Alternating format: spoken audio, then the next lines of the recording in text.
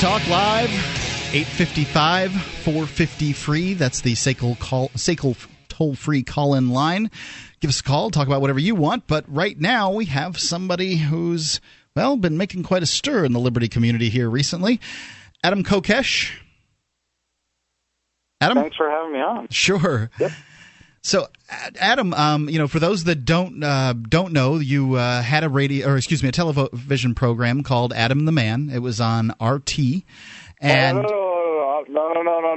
Adam, not so pompous as to call it that. Yeah, Adam versus the Man. Excuse me, I don't know. And it started as a radio show, actually. That's right. Local AM 1550 KIVA out of Albuquerque. And how many episodes did you guys produce? 94, I think, was our last episode. I know we were so close to 100. It was like, oh no, we couldn't make it another week. But it was quite a run. It was a lot of fun too. And it was daily. Daily? Yeah, 5 nights a week, half an hour of television is and I was not just the host, but the executive producer as well. And so there's a lot of responsibility and a lot of work that goes along with that. And I had a blast, but I was working really like 12 hours a day. Yeah, I was going to ask that. I mean, how long does it take to do a half an hour? My own intellectual enrichment, trying to, read other things, but just producing the show every day was like and doing the hosting was like a 12-hour job, doing the writing. And I had help. I had a co-producer and an assistant producer, and we had Luke and Jake as extra on-screen personalities to help me out there when my personality was lacking. But it was intense. It was very intense. Now, and I was going to really ask that. I mean, television's so much more intensive than radio in a lot of ways, and I put a great deal of time into preparation for the show each and every night, and we do 3 hours, so there's 3 hours of doing the show. But I don't think we probably do what a television crew does per show. So well, I'm happy to talk about it. If you want to hit like my daily schedule was pretty simple. Man, we get up at 9:00 every day, and the three of us would meet and talk about the news and discuss plans for the show and talk about booking guests and put it together. It would take us a few hours to sort of settle on a rundown, an outline for the show, and then start with the writing and get the writing done and get the graphics ordered.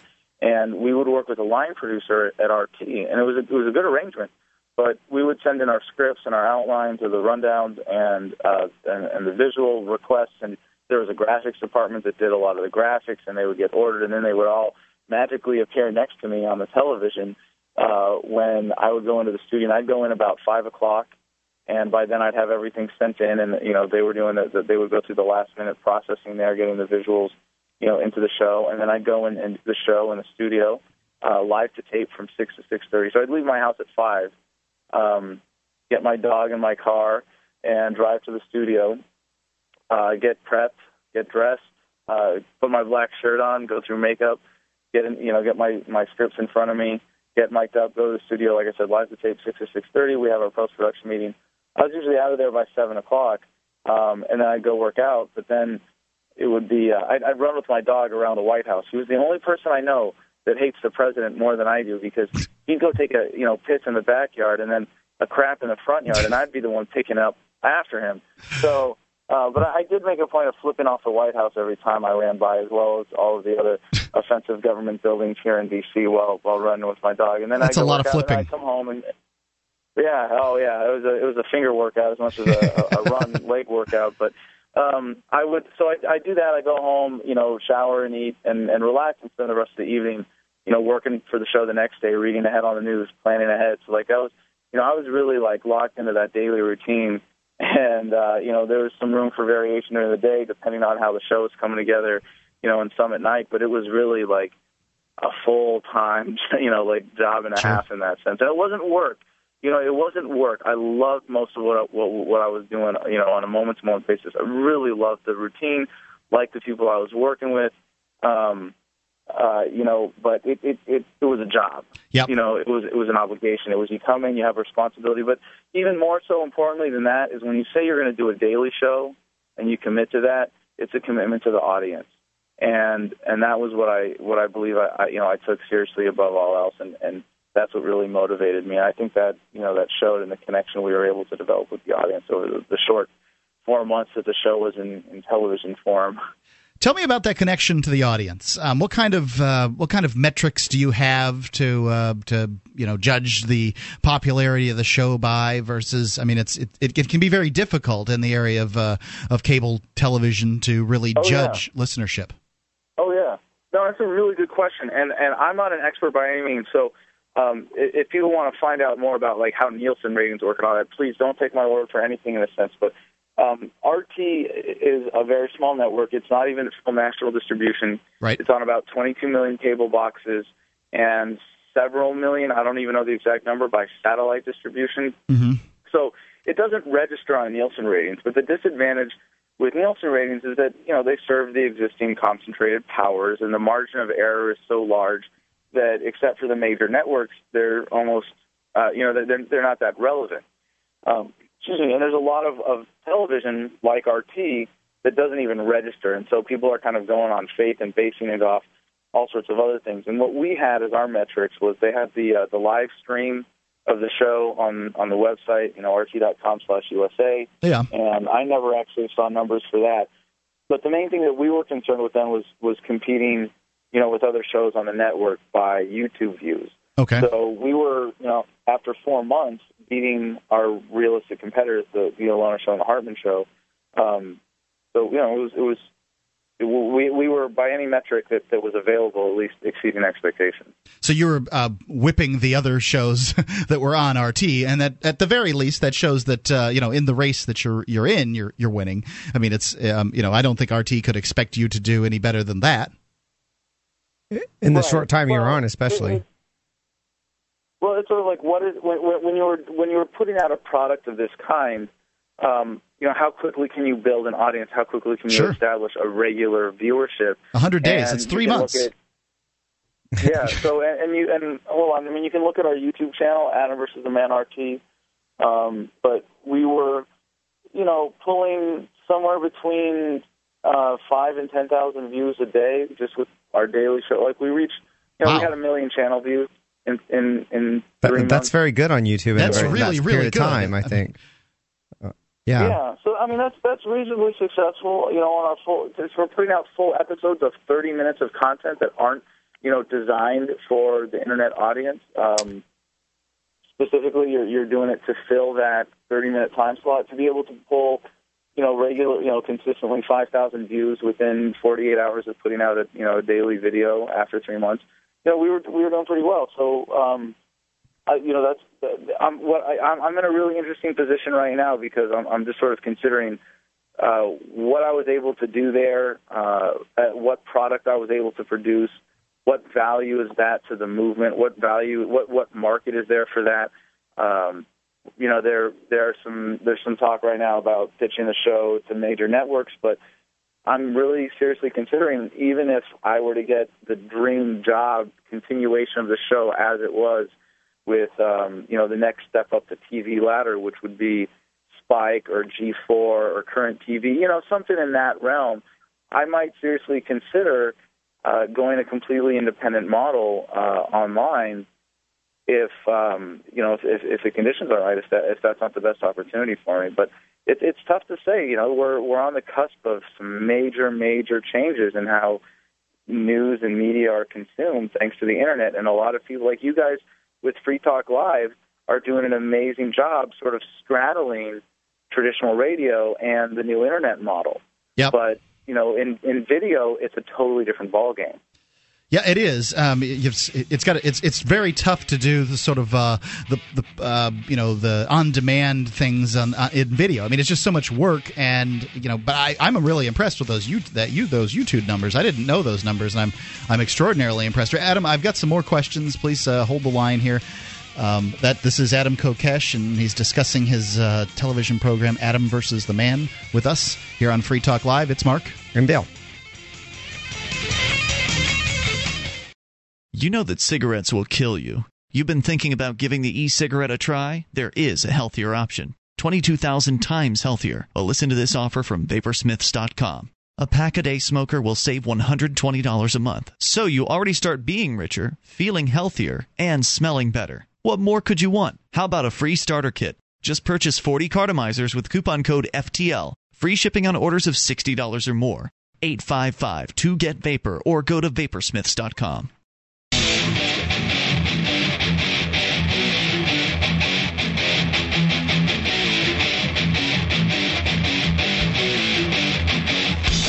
Free Talk Live, 855-450-FREE. That's the SACL toll-free call-in line, 855-450-3733.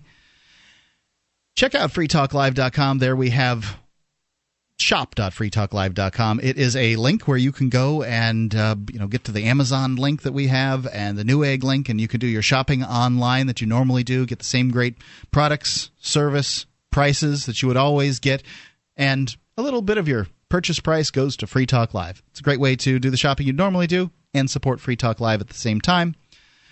Ruger's new SR40C is a compact version of the recoil-reducing striker-fired SR40 pistol, one of the slimmest and most ergonomic full-sized 40 caliber pistols on the market today. The SR40C is based on the same high-performance glass-filled nylon frame as those used on so many great Ruger pistols, offering the same features, including a slim frame, short trigger reach, reversible backstrap, and ambidextrous controls. The SR40C features a throw-hardened stainless steel slide or an alloy steel slide with Nitrodox Pro Black finish. You can see it at Ruger.com and purchase it at your local gun dealer. Again, it's Ruger.com. Let's go back to Adam Kokesh from Adam versus the Man. I don't know why I keep on saying Adam and the Man. Adam, you there? Yes.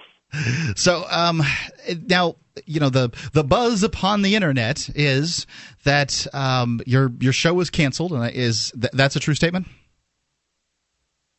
Yes, but it was mutually agreed upon by myself and the network. It wasn't, we were both satisfied with the terms, and for my own legal sake at this point, so there's still some unfinished business.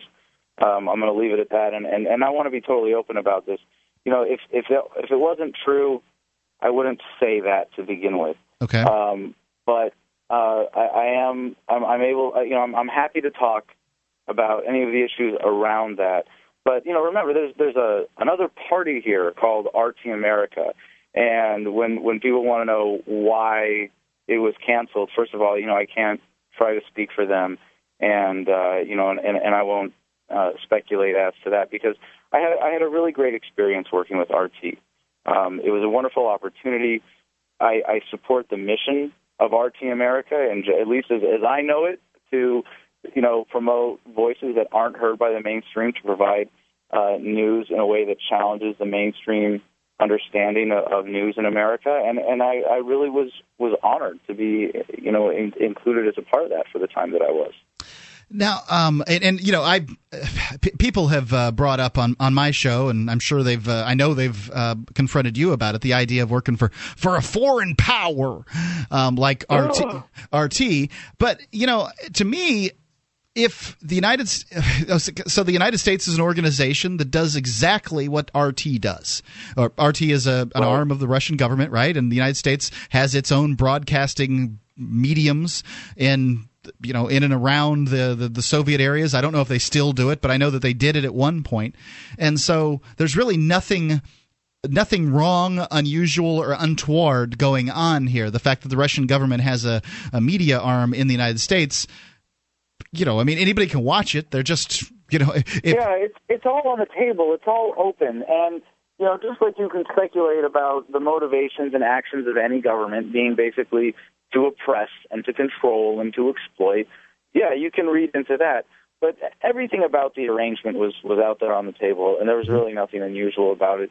It's just that as libertarians, we often are very sensitive to these kinds of arguments being made against us in terms of marginalization, because we're not arguing for the left or right of the status quo. We're actually working to shift the paradigm. And so people will, first of all, find naturally any excuse to resist that message, to resist challenging their own perspective on the world, because it's uncomfortable. But that discomfort will also be manifest in institutional ways of people, making political attacks and raising points like this. But it's ironic to hear. It's just ironic to hear that point from so many rabid nationalist patriots who seem to conveniently forget history when our founders got so much help from the French. Well, I suppose that I guess that makes a certain amount of sense, but to me, just in the recent past, if not yesterday, I don't know when I don't know that much about the Voice of America or whatever the broadcasting that the United States government does, but I know it does broadcasting. And the other point that is to be made is the fact is every television station, every radio station receives license from the Federal Communications Commission, which means that if you're getting license, that means you don't have the right to do something. You have the privilege of doing something. So they're getting the privilege to broadcast from the United States government. I see, they're paying a fee for this license. There's still one can make the argument that all television and radio stations are government owned and operated in the sense that the government they own and they operate at the purview and the generosity of the federal government. One can make that argument if one wishes. Well, even much more basic than that, Mark. When you talk about corporatism in the United States, just being at the level where you're operating as an LLC, as a media company, as opposed to an individual actor, you have a big economic advantage. The government is putting you, past. You have cleared one government barrier to competition that gives you an advantage in that unfree market. And so every American media outlet that's not truly independent, and true independence, is if you want to apply that standard, is almost impossible to come by. Even if you're exclusively on, unless you're the guy on the corner with the bullhorn, you're not independent media. Yes, don't worry, they'll cart your butt off before too long if you keep the bullhorn going too. So, yeah.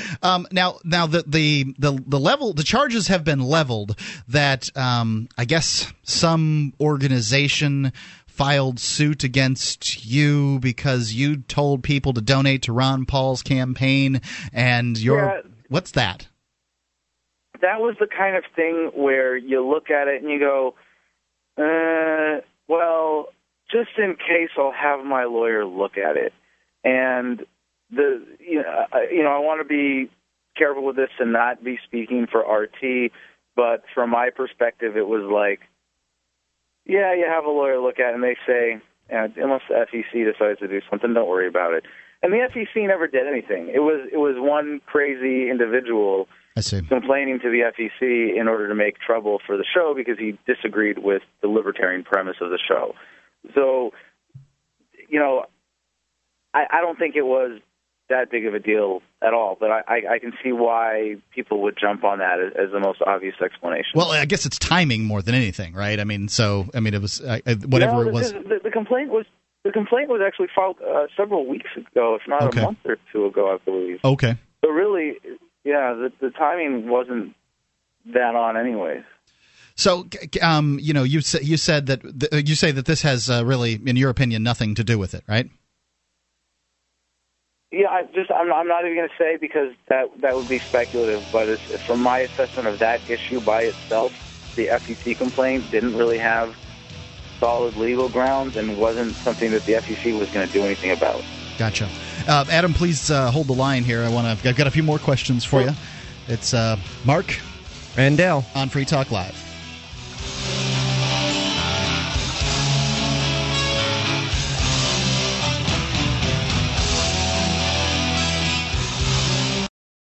This Your Family Today tip is brought to you by Lil Drums. Every bit as fun as a full-size Nestle drumstick cone, and definitely cuter. Visit us at drumstick.com. Vacations are all about family time, but you don't have to leave home to have fun. Take 1 weekend a month and devote it to family activities. Pull out the board games and puzzles, serve up some treats, or have a picnic. Even without leaving home, you'll feel like you've really had some time away.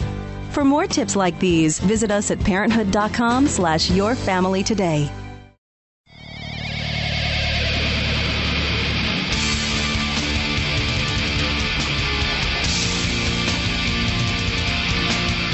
Free Talk Live.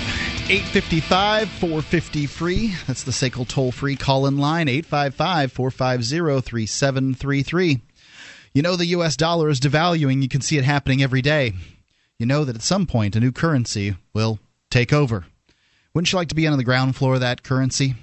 Bitcoins. They're a decentralized, anonymous internet currency. They're free to use, free to accept, and free from inflation forever. You can use them anywhere in the world. You can find out more about them by going to weusecoins.org. Bitcoins can be bought and used to transfer. They're an internet currency. You transfer money across the internet. You can buy them as a commodity. They go up and down versus other currencies. Check it all out at weusecoins.org. We are doing a short interview here with Adam Kokesh from Adam versus the Man, and your program that was on RT was recently canceled. And there's been a lot of speculation surrounding why it was canceled, and I wanted to give you the opportunity to talk about why it was, and perhaps dispel any of these rumors.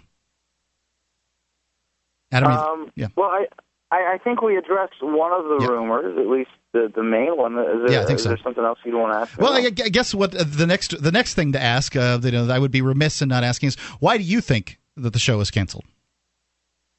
Well, I'm not going to speculate, okay. Because I don't want to, I'm not going to cast any dispersions on RT. They have their reasons, and, they've declined to make them public. So I would be speculating from my limited knowledge, anyways. I had a part in it, and it was done, the termination of the show was done, to my satisfaction as well. So, I can say that much, but that's about all I can really say. Like I said, there's another party here that is essentially the Russian government, and I'm not going to try to, speak on their behalf. Now, what is, obviously the show went really well, had lots of ratings, and lots of people were interested in it. You surprisingly were beating out their other shows, including the much lauded Tom Hartman in YouTube views, which is one of the few metrics you had to really rate the show.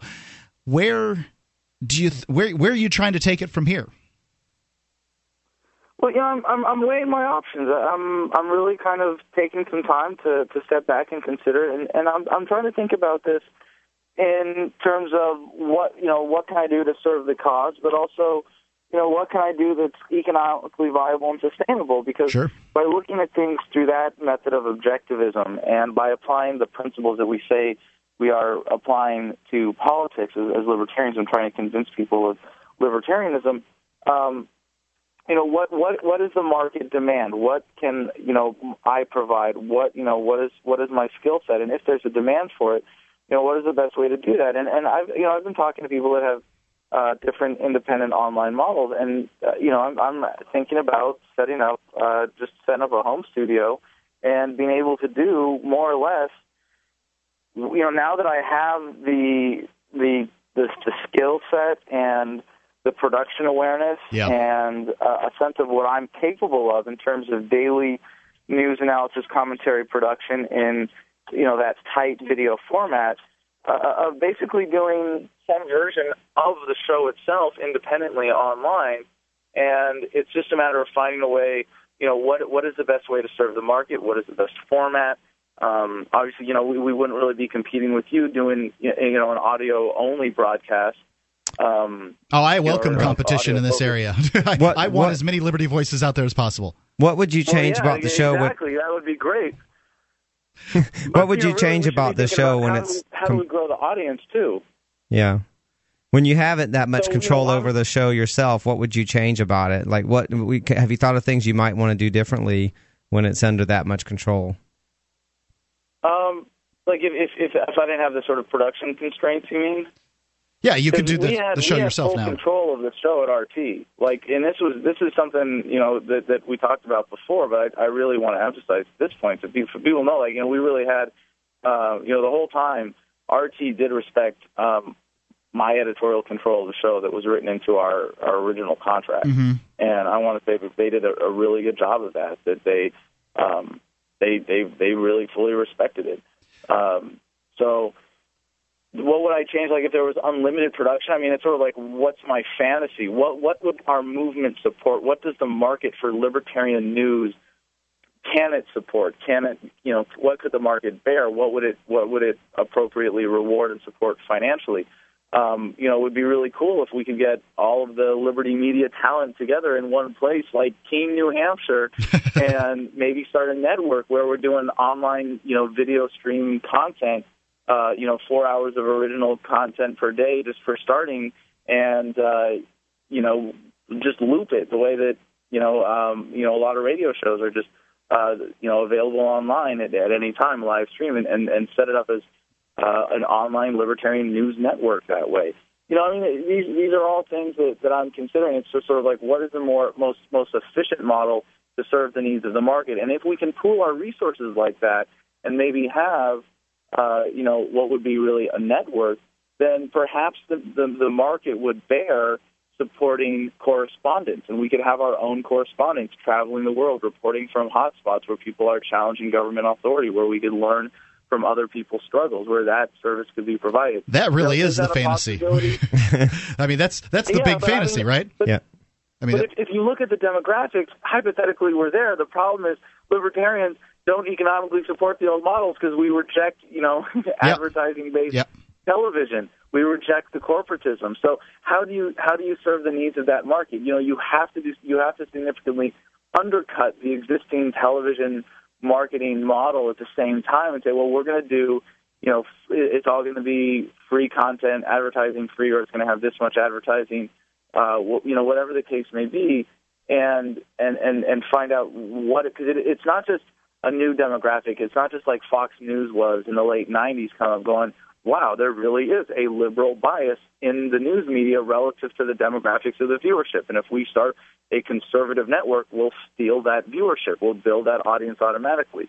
When there's a developing libertarian, voluntarist, anarcho-capitalist market developing, I think the market you're talking about, the market you're talking about are the people who are consuming a lot of internet media in general because they are being awakened and they're aware of the BS, and they're not buying into it anymore. I think they'd be hungry for something that cuts through all that. And they're not just like a slightly different demographic, like of a different political stripe. What you point to is so true. How we consume information and news. When the average person in America today is going through the process of becoming a libertarian, more changes than just what channel they want to watch. Yeah. And what perspective they want to see in their news. Like there's still a desire to have people like you with Mark and Ian together. And it's funny that Ian's not with us tonight for very good reasons. But what you are able to provide as a trusted source of reliable, timely news analysis, people want that. That is a desired product. People want to be able to tune in their desired format and know from someone that they trust and at least understand their perspective, this is what I need to know about what's going on in the world today. Well, Adam, I'll tell you, if you do come up here to Keene, New Hampshire at any time, whether it's to visit or stay or whatever, I would love to have you on Free Talk Live to sit in and do some co-hosting. I think that would be really great. Well, we talked about it. I'm really hoping that the opportunity comes up. I'm still, we just had our last episode last Tuesday. Still wrapping up some of the logistics around that. And, I got a lot of irons in the fire. I got a lot of different possibilities. I got a lot of different things I'm looking at and avenues I'm exploring. Definitely open suggestion. If people have ideas about existing outlets that they think I should pitch the show to, please feel free to email me, Adam at AdamVersusTheMan.com. Now, is AdamVersusTheMan.com still your website? Yes. Okay. We had that independently, and we still own that domain and all of that, and we're able to continue the show with that brand. Adam at AdamVersusTheMan.com. Adam, thank you for being on Free Talk Live and explaining what happened. Hey, my pleasure. Thank you, sir. Yeah, excited to be able to have this kind of media conversation and give people a chance to, look under the hood and behind the scenes. Thank you, sir. Free Talk Live.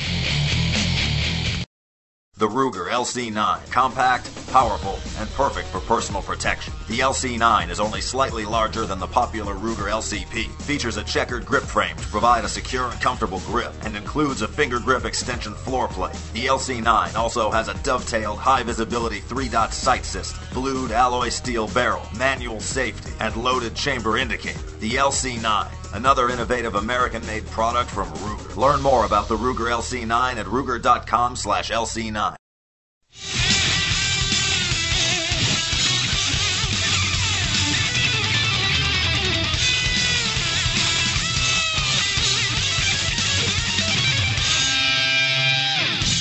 Free Talk Live, 855-450-3733. It's Mark with you. And Dale. Go check out news.freetalklive.com. There you can get all the information about Free Talk Live, the news updates that we email out, Twitter, Facebook. You can be involved in whatever way is best for you. It's news.freetalklive.com. Let's go straight into the calls. Dale, let's take Chris in Texas. Chris? Hey, how you doing, Mark? All's well. Yeah, I wanted to talk about something that happened to me here. My name's Chris Bailey. I live in Austin, Texas. I ran for State House of Libertarian last year. I ran for City Council this year. I'm kind of a liberty activist here in Austin. And Friday night, I've kind of entered into a business with somebody. And what we do is we give people free rides in downtown Austin. Okay. And we've got electric vehicles that we do this on. And they look kind of like golf carts, but they've got two forward-facing seats. And we operate for kind of a tips-only basis. Well, the problem we've got is there's no law allowing a business like this to exist. But there's no law saying that it can't exist either. Yeah, exactly. Yeah, there's just no laws about it because nobody's tried to do this in Austin before. Right. They did this at Porkfest. They had, well, I think they were actual golf carts for the campground, but people were. So do these things have license plates on them, Chris? Actually, we do. We registered them with the state, and we actually get rebates from the city for buying electric vehicles. They'll cut us a check for $500 every time we buy one of these things. I see. Okay. So the city's actually paying us to buy these. And so this business started up about 3 years ago, and what happened is there's certain special interest groups that feel like we're competing with them and giving out rides the for taxi cab companies. Only. Oh, yeah. The taxi companies don't like us a whole lot. I'll bet they don't. And So anyhow, we're not operating in a very big racist area. I mean, the area that we're operating in is 15, 20 blocks square. Right. You're essentially really competing with the petty cabs, or those kind of things. The guys with the bicycles that can ride people around, because most people won't take a cab for that short of a distance because they don't want to wait for a cab to show up, and then it just feels like a waste to them. This is operating sort of on call it a lower, but a more localized level than a taxi cab really would. I mean, I can see why they think it's stealing their business, but in fact, to some extent, you're growing the pie. You might be taking a piece of the pie that they might have had at one point. That doesn't make it their pie, but a piece of the pie they might have had. But you're also growing the pie because you're getting. You're more interactive with your customers. You can see them. There's no windows and glass between them, so you can, hey, would you like a ride? Just down the block or whatever, and give me a tip. Exactly. Yeah, it's a different kind of business. People love this service. Yeah, people like this service. But if you've been doing it 3 years, they must. Yeah. So after 3 years, we've racked up about 200 tickets and arrests for our employees, the people that come and work for us. 200. And so we've got to provide them with a lawyer and legal representation. We take it through the court system, fight it, demand a trial by jury. We had 2 trials in the last week, and the first one we were found not guilty because we're not breaking any laws, and the second one they just threw it out. So anyways, with the Austin Police Department now really focused on us, and they've been increasing their enforcement of this non-existent law lately. And what is the law that they're using? What are they claiming? We are operating without a permit. Okay. It's a Class C misdemeanor. It's like a speeding ticket. Okay. Now, we have a girl that's 19 years old that's a driver for us, and they actually arrested her without warning. They took her to jail and impounded our cart. And over something that is as trivial as a parking ticket, really. I mean, this ordinance is pretty much the lowest level of violation. Have you been convicted on this yet? Well, with 200, there are a couple of times where the juries came in and said you should have a permit. So we do have a couple of convictions here. Well, let me ask you this. Majority of it. Are there pedicabs in downtown Austin? Oh, yeah. There's 225 of them, 227 of them, something like that. Do they have a medallion? Yes. They are permitted. They do fall under city ordinance. But the city ordinance is specific that says that it's a pedicab, right? Like it's clear that pedicabs need pedicab medallions and that taxicabs need taxicab medallions. Right? I need to know the difference between pedicab and... A pedicab is a bicycle. Correct. Okay. Pedi means you're using your legs. Pedi is... It is a modified bicycle, like it's a rickshaw. Yeah. Essentially. Okay. And with a little seat on the back. And this would be I would say your main competition would be the pedicabs, just because of the localized way you do things. So, what it seems to me that the jury is saying is that, well, we feel there's a need for licensing in this area, and you're not licensed, but it doesn't sound like it. I mean, it sounds like a bad verdict to me. Sure. Well, a majority of the time we're acquitted, found not guilty, and recently, all of the trials recently, and most recently just this week, it's not guilty or it's just thrown out. Every now and then they'll try it, and every now and then they'll convict us of something like operating an illegal transportation service or something like that. I mean, it's so minor though; it's so petty. Anyway, so Friday night I went out and I started driving one of these because I hear about the guy's problems. I'm thinking, well, you're not breaking any laws, and people like this. You're not doing anything wrong. And sure enough, the cops see me. They come up to me, they put me in handcuffs, and they lock me up over $4. I didn't ask anybody for money. Somebody handed me a tip of $4, and they saw that person get out and hand me $4. I was going straight to jail at that point. Wow. And it doesn't make any sense at all. And so we're trying to just make people aware of the regime we've got down here in Austin. And there's a regime everywhere, Chris. Yeah. There is a regime everywhere. That's no joke. So. Yeah. We're going on day 20 here of Ian's incarceration for a victimless crime, waylaying a cop for 45 seconds. I mean, there's a regime everywhere, no doubt about it. Chris, this is interesting, and I hope you keep us abreast of it, because this is it's interesting.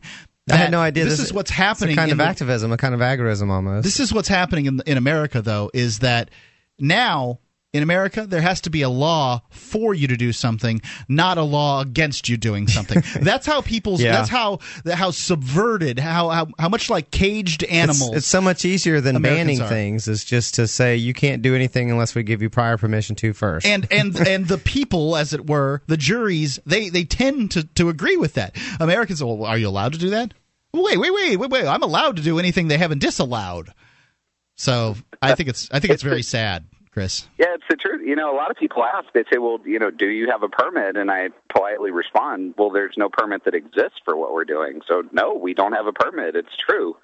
So yeah, and people actually, unfortunately, buy into that. Well, you need to have a permit. You should know that. You should have a permit for drawing breath. I mean, I don't have a permit for walking. I don't have a permit for sleeping. I don't have a permit for breathing. They don't. If they don't have a law against it, I don't see how you should. Chris, thanks for the update on this. This is very interesting. And please call us back when there's more to talk about.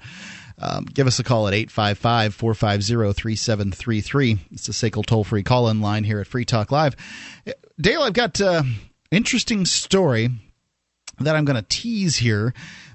Apparently, there was a town meeting, and it looks like it was in Florida with Michelle Bachmann. I may be wrong on the location here, but it was suggested to a Florida audience that apparently God was punishing America with hurricanes because of the politicians not being able to come to a budget situation. Well, there's so many different things God is punishing us for with these different hurricanes. I thought it was you gay guys. I thought it was me. Yeah. I thought me being gay was causing the hurricanes. Right. And I was feeling like... I was ready to throw your butt into the... I felt like Storm from X-Men. Like I had these like weather manipulation powers. I was going to throw you into the volcano to appease God, and his, he's not real happy about that whole gay thing. I think this is a very interesting topic about what sort of people believe regarding divine intervention. I mean, people have tried to explain things in the weather. Does this mean forever. We need to throw the politicians into the volcanoes? I'm still not for that, but it would hurt me less than throwing anybody else. Yeah, I hear you. I don't want to advocate for that. Yeah, I mean, but I can't help thinking about it a little bit. But here's how many of them do this though. There's been people who have done this all throughout U.S. history, and frankly, all throughout human history. This is happening because of such and such. You think that we've discovered science and things like that, and don't have to resort to such nonsense anymore to explain things. Yeah, I would just like to control things. To go down the list of the 200 and something or whatever recorded hurricanes in U.S. history and ask Ms. Bachman exactly which one of these hurricanes, what was each of these hurricanes for? Right. She seems to know. Free Talk Live, 855-450-3733. Do you want to take back control of your own money? Then take a look at Bitcoin. Bitcoin is the world's first decentralized, anonymous internet currency, and it's gaining popularity every day. It's free to use, free to accept, and free from inflation forever. You can use Bitcoins anywhere in the world. To learn more, visit weusecoins.org. Your dollars are going down. Learn more about Bitcoins at weusecoins.org. That's weusecoins.org.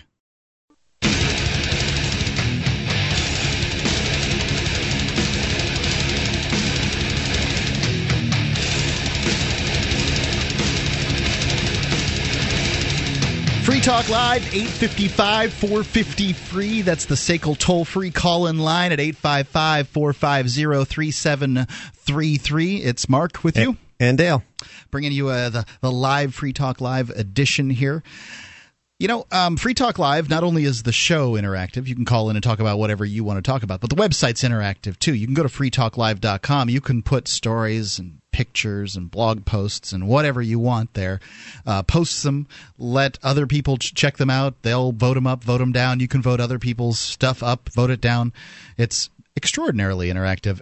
freetalklive.com. It makes it more likely that we're going to see your story too. It's a great way to enter show prep. That's really what we started it all in the first place, so that we could show prep. A lot of people are nervous about calling in. You can always call in with the topic. It's the best way possible to have your story heard. But if people are nervous about calling in or something like that, it's a great way to get a story up. And a lot of people would email us a story, like the same story 7 different times. So not the same person, but this way, people. It's so much better. It's better for everybody this way. So let's go to, speaking of calls, let's go to Matt in Illinois. Matt. Hey guys, how you doing tonight? All's well. Well, the reason I called in is I got arrested yesterday. How's that? And, what happened? I wanted to discuss my experience. Okay. Well, as it happens, I am a registered sex offender. All right. And earlier this year, I was kind of I've been told that I have high blood pressure and that I should exercise to get rid of or to control my blood pressure. Sounds reasonable. So I started walking, and there's a bike path that goes through the forest preserves out here. It's a very nice path to walk. I walk about 3 miles a day. And yesterday, as I was returning to my car, I was approached by a couple of officers who asked me if I was who I was, and I told them I was, and they arrested me because as a sex offender, I can't walk in the forest preserve. Sex offenders can't walk in forest preserves? That is correct. Apparently you didn't know that, right? No, I had no idea. I wouldn't have been walking there if I had realized that, and I certainly wouldn't have identified myself to the police. Right, they asked you. How did they even know it was you? Because they ran my plates on my car. I see. So that's it. The other thing I wouldn't have had was I wouldn't have had my car parked in their parking lot for them to run my plates. Makes perfectly good sense. Because it's a good thing it's a good thing these cops are out there protecting us from sex offenders using the park. Right. Well, and it's a new law. It was just passed this year in January, and I was convicted in 2002. I'm sorry, I was convicted in 2004. I was accused in 2002. I was convicted in 2004, and I was off probation in 2007. So, I thought that when I was on probation, I realized I couldn't go to parks and stuff, but after I was off probation, I was supposed to be able to. So they changed that part of the law in January. And as I said, naturally, I wouldn't have been doing these things. I'm not going to take the chance. It's a Class A misdemeanor. It's going to cost me money. Yep. And the experience of going to jail, I was arrested at about 1 in the afternoon. I got to the jail at about 2 in the afternoon. I spent 12 hours in the holding cell waiting to be processed.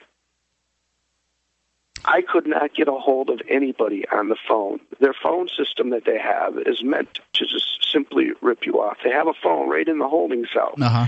You dial 1, then you dial 0 for a collect call. So I'm thinking when it gets through, it's just going to be a collect call, like a standard collect call. So I'm calling my mother because that's the only phone number that I can remember, and I'm going to have her get my sister to come bail me out. In the world of cell phones, nobody knows any numbers anymore. Yeah. Right.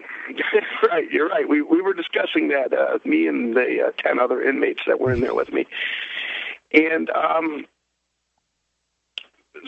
my mom, after about 3 or 4 tries, my mom answers her cell phone, and immediately there is a person on the other side cutting me off, instructing her that she has to call this 888 number, and then she has to accept some kind of conditions she has to pay for before I can talk to her, and then I'm hung up on. And I didn't get to say word one to her. Yeah. That was my free phone call. Oh, good grief. That's how the free phone call in the county of DuPage in the state of Illinois works. And my mother told me that she called this number, and they charged her $8 to set it up, and then she had to put down a minimum and then she put down $50 worth of phone calls so she'd be able to talk to me if I came in at length. And then she says now if she wants to get her money back, because I managed to make bail on my own, but if she wanted to get her money back, it's going to cost her $5. Just, right. They're going to... Before you go on, Matt, let me try to explain this to people. Already, it's like, $6 a minute or some ridiculous amount to take a collect call from jail. Because why? Because they have a monopoly and they can do whatever they want. The whole jail process is a racket for all kinds of companies that have deals. Now what they've changed is they take they have people pay in advance rather than people skipping out on extraordinarily large phone bills. They'll have people pay in advance so that they can take them on cell phones and stuff like that. So you'll pay this $50 ahead of time. But if you've got a situation where a loved one is just in jail for a couple of days and you don't know how long they're going to be in for, you put this $50 up, you're never going to get this back. I mean, let's be serious. You know that these companies are the mafia, and you're never going to get this crap back. They've got deals. These are obviously people who know people in government positions who have got deals for these kinds of rackets with jails because they've got literally a captive customer base. Indeed, they do. Go on, Matt. Right.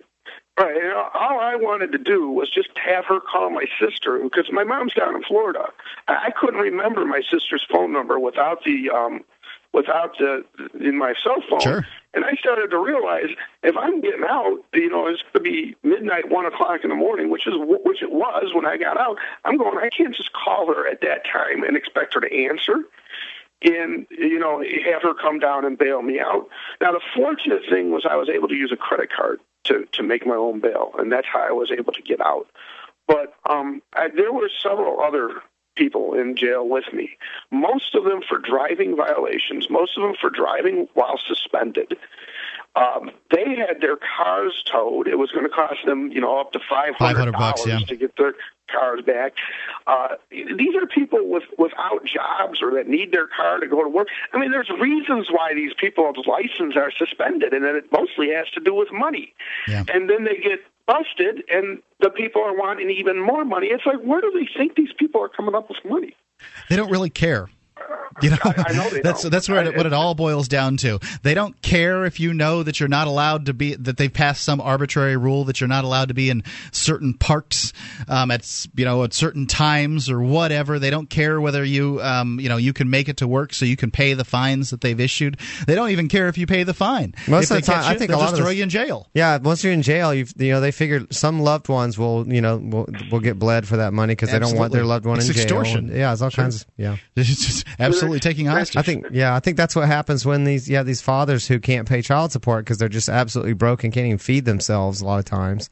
And they put them in jail eventually and say, after X amount of money, you can get out. And then you have, anyone who cares about them donating to try and get them out. That's exactly what happens. And you have other people paying the child support. It's like one of those muscular dystrophy things where where they put somebody in jail and then you give as much money as you can to get them out of quote unquote jail, and it's a fundraising technique. This is it in real life. Yeah, they take the father who for whatever reason is out of work, can't pay, or whatever the reason is. Mm-hmm. They put him in jail where he certainly can't work, and then they say come up with this amount of money and we'll let you out. Yeah, and it's not the full amount. It's just some arbitrary amount of money. It couldn't possibly get the full amount because it's probably some ridiculous amount that's built up. Matt, have you talked to a lawyer about this? Do you know any idea what's going on? I have a lawyer. I haven't talked to him yet. I just got out today. I want to wait a few days. I want this to kind of roll off my back. I want it to sink in. I want to think about it. And then I'll call a lawyer. I have no money. Yeah. I'm unemployed. I got no money to pay for a lawyer. I don't know what I'm going to do, whether I'm going to get a... Call us back and let us know, Matt. Give us a call at Free Talk Live, 855-450-FREE. As a smoker, you know traditional cigarettes are unhealthy, and the taxes feed the very beast stealing your freedom to smoke. That's why the Vapor Station offers an assortment of electronic cigarette kits. Each rechargeable, refillable kit is an effective, affordable alternative to smoking. No combustion, no tar, no foul lingering odors, and no smoke, secondhand or otherwise. Just inhale pure enjoyment and exhale vapor. Take a puff just about anywhere without getting hassled. Get your e-cigarette kit now at vaporstation.com.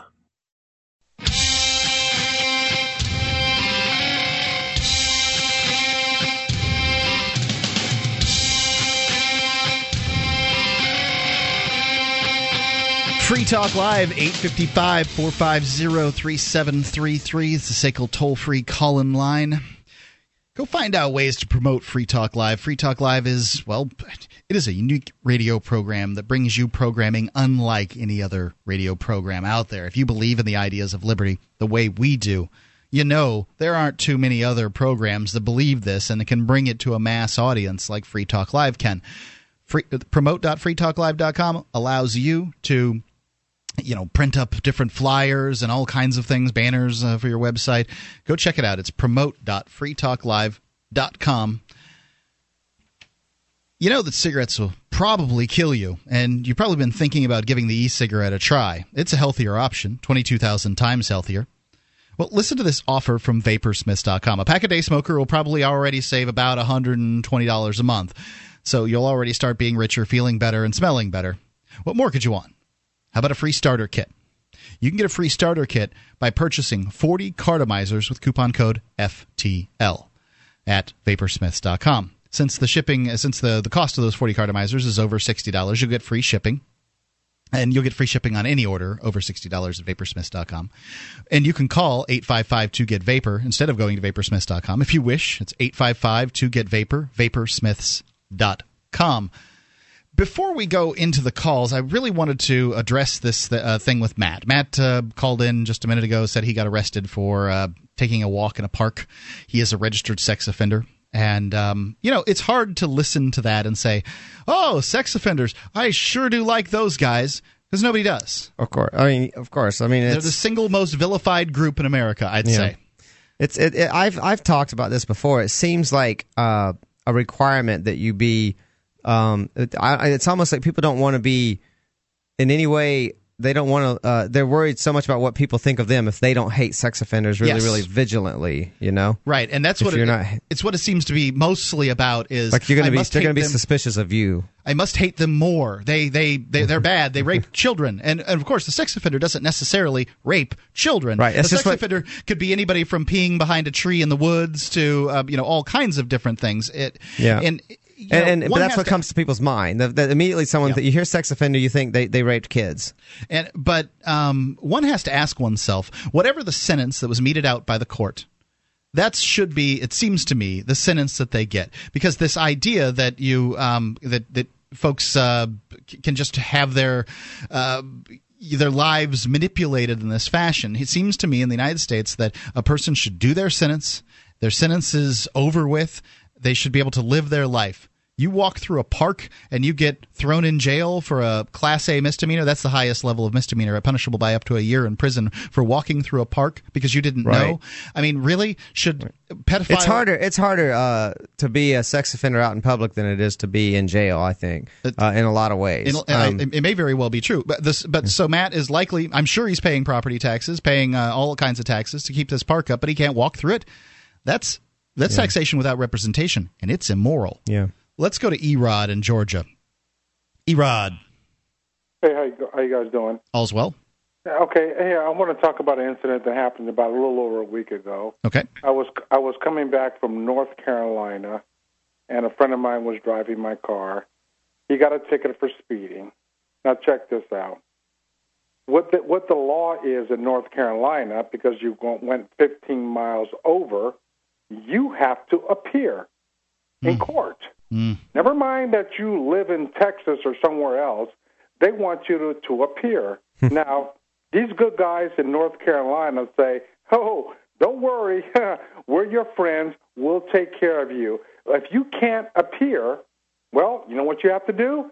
You have to hire an attorney. And so my friend, all of a sudden, after a week, is flooded with the mail with a bunch of these attorneys who are going to represent him. Now, in the past, you get a ticket, you're out of state somewhere.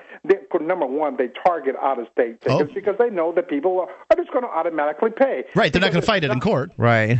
Right, it's not cost-effective to come back, 1,000, 2,000 miles to go to court. So, it comes in the mail, you pay it. Yep. But now these guys, these people in North Carolina, they have their well-greased cash extraction system. Now you have the lawyers say, oh, we want in on your little system now. But the lawyers were in from the get-go, though, Erod. This law was passed by lawyers that are now state reps and stuff like that.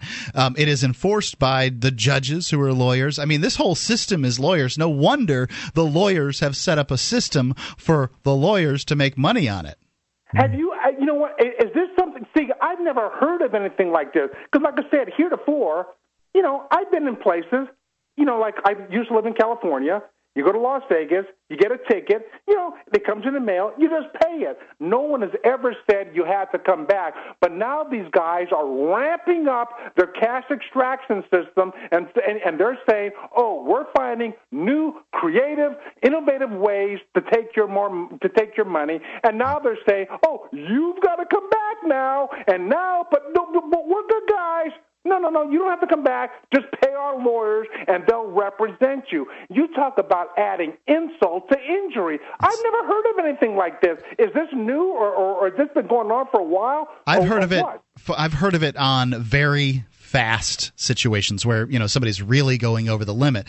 But when you're talking about 15 miles an hour over the limit, and that's what it was, right? Yes, 15 miles an hour over the limit. And by the way, this is wide open highway. I think the speed limit was 70, so he was probably going maybe 86 or something like that. And by the way, he could have been going 100 miles an hour, and it would have been perfectly safe. And we all know, all studies should suggest that speed doesn't kill. But it was a wide open. But again, all it is just their machine, cha-ching, cha-ching, cha-ching. And, and this is talking about, I'm sorry, this is just adding insult to injury, making you come back. I mean, what purpose does it serve to have to pay this attorney now to go and represent you. I mean, all they want is the cash, but now they want more cash. But that's what speeding tickets have been going up, up, up. And you'll have to recall that most cops don't give tickets for anybody going less than 9 miles an hour over the limit anyway. And a lot of them don't give tickets for anybody who's not going 15 miles an hour over the limit. So it's most speed tickets at this point. Right. So, I mean, essentially what they're saying is just about everybody who's getting a ticket has to appear. And I think that this is ridiculous. I mean, if they were talking about, 50 miles an hour over the limit or something like that, I suppose I can see that. It makes more sense to me. But the idea that they're just doing it at 15, no, I don't think it does. No, it doesn't. All it is just that the blood-sucking lawyers want in on their little machine of cash extraction, and that's all it is. And, like I said, this is totally new to me, and when he got the ticket, it just kind of blew me away. I mean, this is absolutely crazy, and I just can't believe that the people are just taking this, and and they will. Well, it's because they pick them off one at a time. They don't get the people all at once. They get them one at a time, and it's like, whoa, wow, that's scary. That's terrible. What happened to that guy? Well, glad it wasn't me. Yeah, but then it is you a couple weeks later. Yep. Erod, thanks for the call. Appreciate it. 855-450-3733. This is Free Talk Live.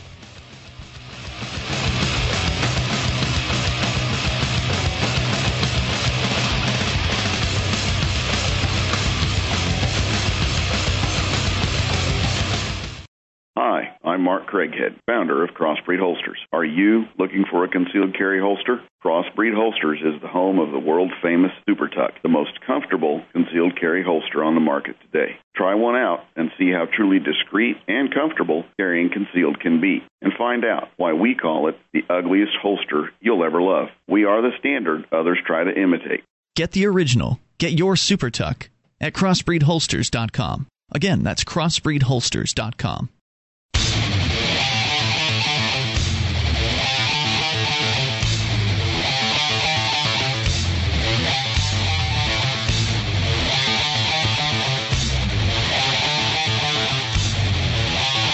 Talk Live, 855-450-FREE. That's the SACL toll-free call-in line. 3733 is what have free spells and numerals or something if you don't have the numbers in your phone. If you don't know what SACL CAI is a company that handles accounts receivable for businesses. If you have a business and accounts receivable becoming burdensome to you, SACL CAI will handle that vexing task for you. They do collections, early out billing, and they purchase charged-off receivables. They do it in a manner that is respectful of your customers. Principal over there, Jason Osborne, big supporter of Liberty, big supporter of Free Talk Live. It's SACL CAI. You can see their banners at the top on the right-hand side of the page, SACL CAI. And we will jump back into this story that we sort of left for some calls there, Dale. Michelle Bachmann apparently made some statement that would be easily. Let me read the statement here, rather than making any comments on it until then. So I don't know how much God has to do to get the attention of the politicians. We've had an earthquake, we've had a hurricane. He said, "You are going to start listening to me." He said, "Are you going to start listening to me here? Listen to the American people, because the American people are roaring right now. They know government is on a morbid obesity diet, and they've got to rein in the spending." Why can't God just use the phone? Like, if hurricanes and tornadoes and earthquakes and everything, I mean, just pick up the phone. You're this supreme being, for crying out loud. So I agree with what she's saying, that the federal spending is out of control. I disagree that with the fact that she's not able to do any kind of compromising in any way, shape, or form on say military spending. But this attributing it to God thing is really just pandering to a certain sort of denominator out there. People, for one, if there's a hurricane and a tornado, maybe God made them, maybe they didn't. There's a verse in the Bible that says it rains on the just and the unjust, which to me is essentially says that, hey, sometimes just S happens, right? Secondly, your assumption is that you know the mind of God, and you're interpreting God's wills and action, whatever it is that he's doing and why it is he's doing it. I mean, who knows why God sent the hurricane if God sent the hurricane? The idea that she's suggesting this might have been to clean up some debris. It's hubris is the word that comes to mind here. Of course, yeah. And I find it very, very disturbing. Now, they say Bachmann here, founder of the House Tea Party caucus, made her first campaign. And by the way, they want to do that to make her seem like the founding of the Tea Party. They say things like that. Whereas Ron Paul there's an association. She's definitely sort of trying to ride that train. Well, and admittedly, the Tea Party has started as one thing, and I think it's turned into something else. I think it started it's as a very common thing. Started as Ron Paul and turned into Michelle Bachmann. Well, it's very common for liberty movements to get co-opted by conservative movements, which is conservative. The rhetoric tends to be very similar. Traditionally been very. Implementation, on the other hand, is highly different. The people that claim to be ready to implement these conservative, fiscally conservative ideas apparently can't do it because they've had ample opportunity, even within the last decade. I mean, the Congress and the Senate and the White House, they were all Republicans from 2000 to 2006. Everything conservative they wanted to do, they should have been able to pull that off at that time frame, and apparently they couldn't do it. But now, one of her campaign staffers here comes back and says that it was just in jest. Bachmann spokeswoman Alice Stewart said the GOP presidential candidate's comment on Sunday was about God with natural disasters was a joke. Obviously, it was said in jest, Stewart told Talking Points Memos. But, I would have to hear it. I would need to hear it in context to be able to really tell if that was in jest. I mean, hearing you describe it, I tried because I knew she was claiming it was in jest. I was hearing you describe it, and I'm trying to picture that, and I'm like, I can picture someone kind of saying that as a joke. If they think that people that think that are morons... Right? But I don't think, I'm looking at her in this crowd of lily white folks standing in front of the American flag, and I just don't get the impression she thinks that these people would think that was a ludicrous comment. Maybe I'm wrong. So you think she's saying it in such a way and expecting them to take it quite literally? I don't think she was jesting. I think that the campaign's coming out and calling it a jest, and I can see that. I can see how one would, like there's a little jest to it, but at the same time, obviously God wants Free Talk Live to succeed because God wants the ideas of freedom put in every man's heart. God wants this. Now, am I Those jesting? hurricanes and earthquakes were God's punishment for statism. But wait a second. You're right. I mean, am I jesting or am I telling the truth? Clearly, I want the ideas of liberty in everybody's heart. I want Free Talk Live heard by everyone's ears. These things are motivated for me, but am I kidding what I just said? I mean, I don't believe that, but I don't know that I'm kidding necessarily. I think I'm using sort of it's hyperbole. Yeah, it's hyperbole. Yeah, and I don't know if I can call that a jest, and I don't know if that's what she thinks either. I mean, her husband does run one of those Pray the Gay Away clinics, right? Oh, I don't know. Does he? I'm sorry. I expected you to know that. I knew she was pretty bad on gay stuff. I believe. It's my understanding. I didn't know the details. It's my understanding. I'm supposed to know these things. I do a gay talk show, right? Yeah, you're supposed to know anything that's gay. Prometheus Unchained. FlamingFreedom.com. FlamingFreedom.com. So it's my understanding that her husband is, in charge of one of these Pray the Gay Away kind of places, which, we have talked in the past, Dale, and I really kind of agree that I think that to some extent homosexuality is a nature thing and to some extent a nurture thing. So I can see that there's maybe some validity in somebody changing their lifestyle from one thing to another, but I don't see any reason they should have to. Yeah, I don't know. It seems. It seems like there's nurture and nature both to it, but either case, it seems pretty well determined by around 5 or 6 years old. So you got to get to them quick. Yeah, you got to you got to figure out they're gay before they're 5 or 6 years old and get to work on them right away. Just get right to work. And I don't think Christians really care whether you're gay or not. They just care whether you have sex with other people of the same gender. Well, that's what you'll hear a lot. I know you have these desires, but you need to stifle those sinful, evil desires and do these righteous, procreative things instead. Yeah, because we are so short on babies. Right, we don't have enough babies. We don't. We have way too many people that want babies. So and I not think enough this babies. is possible to some extent. I mean, look at the people that go into the priesthood. They go without sex to some extent. Their whole lives. I mean, it's possible. And then they molest kids. Yep, it certainly can warp their minds. I think it's very bad for a person to go without sex. I think it's bad news. You're trying to change your sexual orientation. I'll just get married to a woman because it's bad that I'm gay. Oh, that's good for her. Yeah, all kinds of good stuff's going to come from that. But yeah, I mean, I don't know. It's the melding of old religions with sort of new problems makes for a lot of difficulties. Yeah, it's all new stuff. It's fair. It's a lot newer than people think. All the taboos surrounding homosexuality is not nearly. It's a fairly modern thing. It's come in waves. There have been historical periods where it has been more taboo than others, but it's mostly a modern thing. And people retroactively go back into their religion and look for justifications for it. And it takes a lot of weird twiddling and interpreting words in weird ways. And I've heard there like is that. one verse in the New Testament that is solidly anti-gay, and that the rest of them have been sort of interpreted that way. Might have been Paul. Paul was not a big fan of Paul myself. Paul had some issues. I don't think that he was. He also said women shouldn't speak in church and stuff. So. Yeah, well, they should keep their little traps shut. That's for right. God's sake.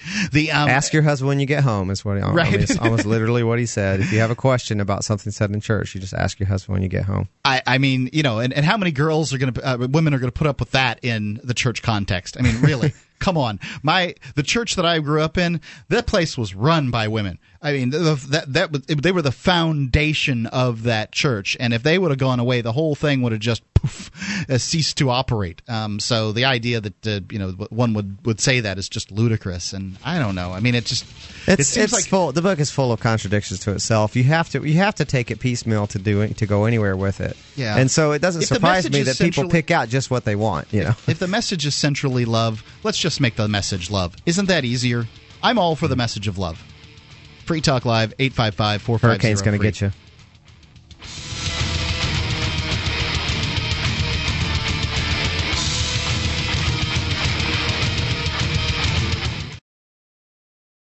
If you want to move to the Free State and you're looking for some real estate, well, I know a guy who's really great.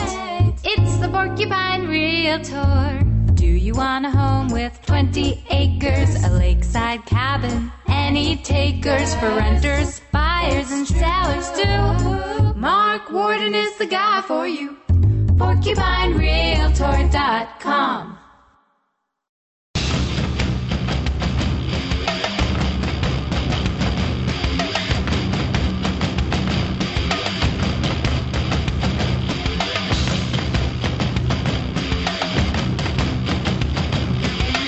Free Talk Live, 855-450-3733. That's the SACL toll-free call-in line on Free Talk Live, 855-450-3733.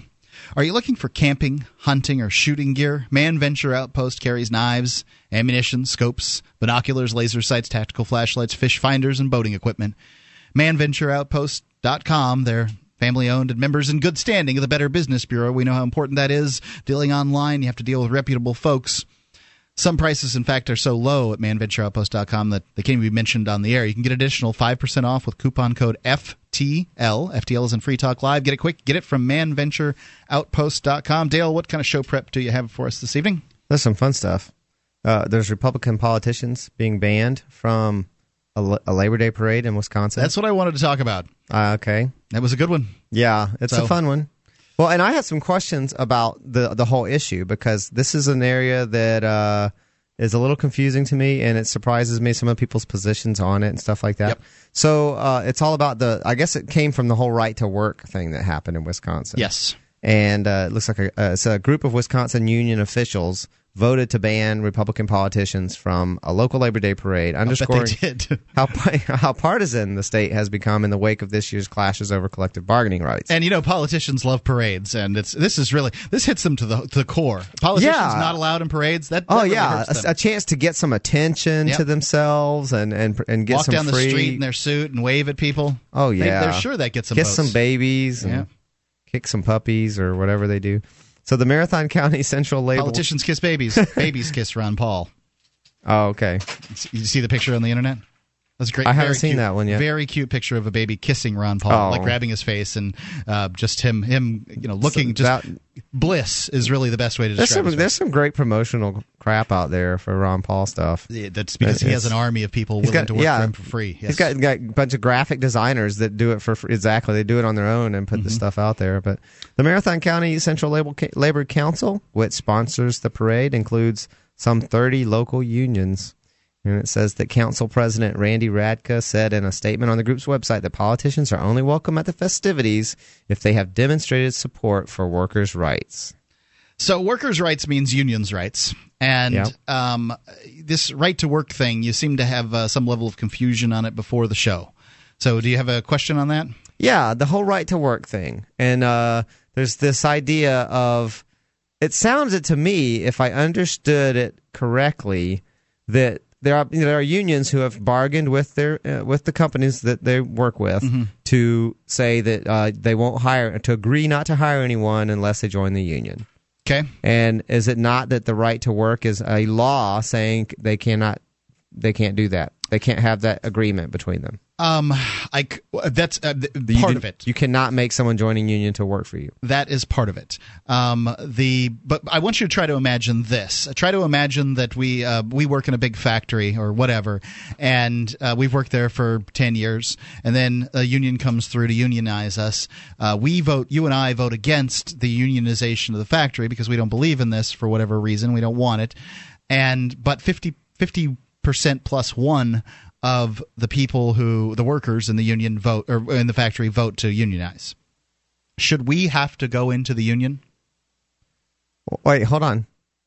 Are you saying that the company has no say in this at all? As I understand it, depending on the state's laws. I don't think that's if there's state laws making it. That was what was going on in New Hampshire. If there's state laws saying that that the union that the employees can make people do stuff that's totally outside of the purview of the company, that's the only way that this would be enforceable, though. Do you understand? How would a union make a deal with an employer? That's my understanding of how those collective bargaining rights have been done. And the unions have said, we're all going to basically the union has a certain amount of bargaining power because we're all going to quit. We're all going to stop working if you don't agree to certain terms.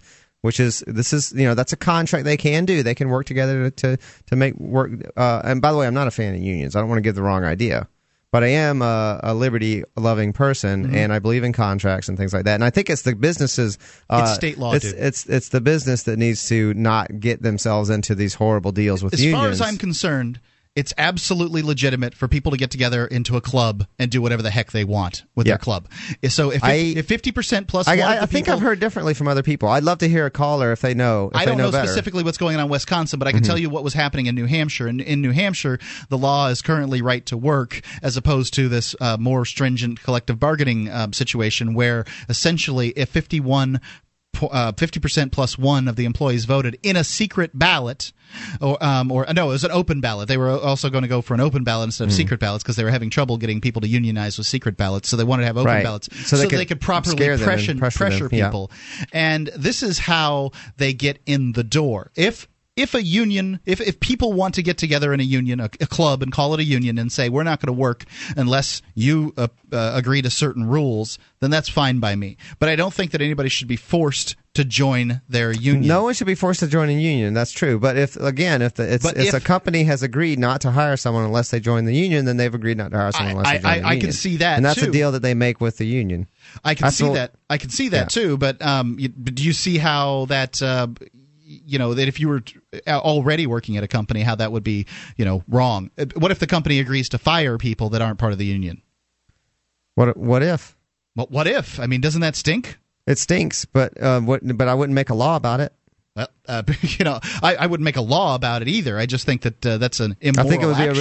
be a really bad choice on the part of the company. But that's their business. It's their business to run it how they please. Yeah. And if they've made they've made a deal with the union that we will only hire people if they join the union, then that's the deal they made. And the union, can take some heat for it too because they're the ones pressuring the company to do that. But it's still free interaction between free individuals. Yeah, I see where you're coming from on that, but it's maybe nasty. I've heard differently than the way you're describing it to me. The way I'd love somebody to call in and tell me something different, because I can tell you unions are so deep in bed with the government that it's disgusting. You're right. I just don't find this necessarily to be a case of it. I think it's and that's just it. There's a lot of them that are government unions that have you have government. Most unions are government employees. and that's where it gets fishy to me, because now you have and this is the problem with a centralized, monopolized government anyway. But they're obviously making decisions with these groups that are not necessarily in the best interest of the people that they're supposed to be serving. The taxpayer. Right. The taxpayer has to pay the unions. Well, the taxpayers really didn't get to choose how the negotiation process went, and it's a big mess. Really, it's much messier in those cases. When you got the government unions, it's really bad, and you got unions that are pushing for changes in laws for things like higher minimum wage and different things like that. And that really ticks me off. And again, like I said, I'm not a fan of unions, but this whole right to work thing seems like it's being twisted around, calling it that when what you're really doing is telling businesses that they can't enter into certain agreements with unions is what it sounds like. Well, right to work is right to work has advantages and disadvantages in the area of freedom, and unions getting together the fact is that Republican politicians certainly want to use laws to prevent unions from getting footholds into business,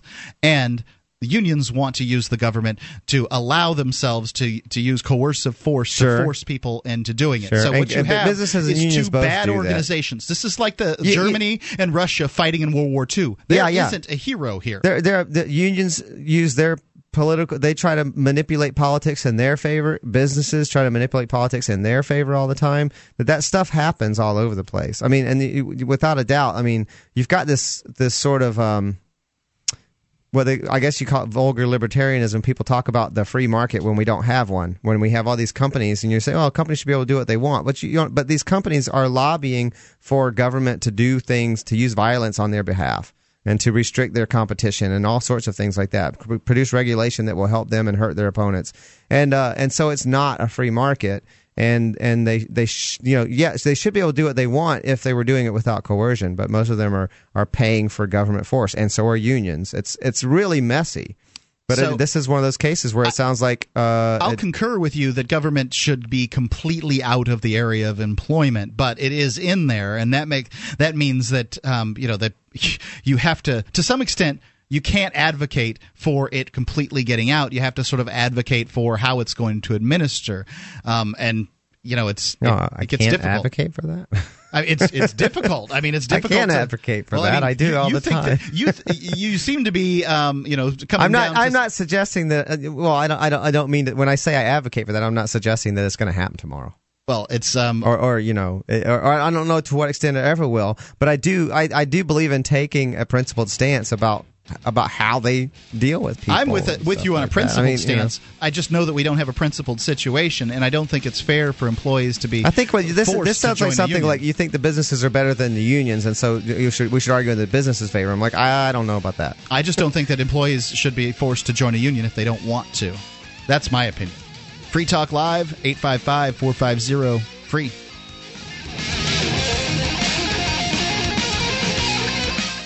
Are you looking for camping, hunting, or shooting gear? ManVentureOutpost.com carries knives, ammunition, scopes, binoculars, laser sights, fish finders, and boating equipment from manufacturers like Aimpoint, Bushnell, Otterbox, Crimson Trace, K-Bar, Remington, Streamlight, Winchester, and more. ManVentureOutpost.com. Family owned and members of the Better Business Bureau. Prices so low, some can't be advertised. Get an additional 5% off with coupon code FTL. Get it quick. Get it from ManVentureOutpost.com.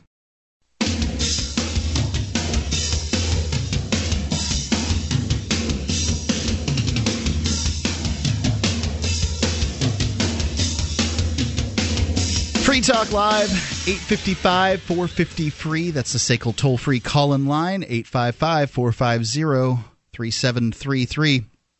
Go to freetalklive.com, get interactive there, as you can get interactive on the show.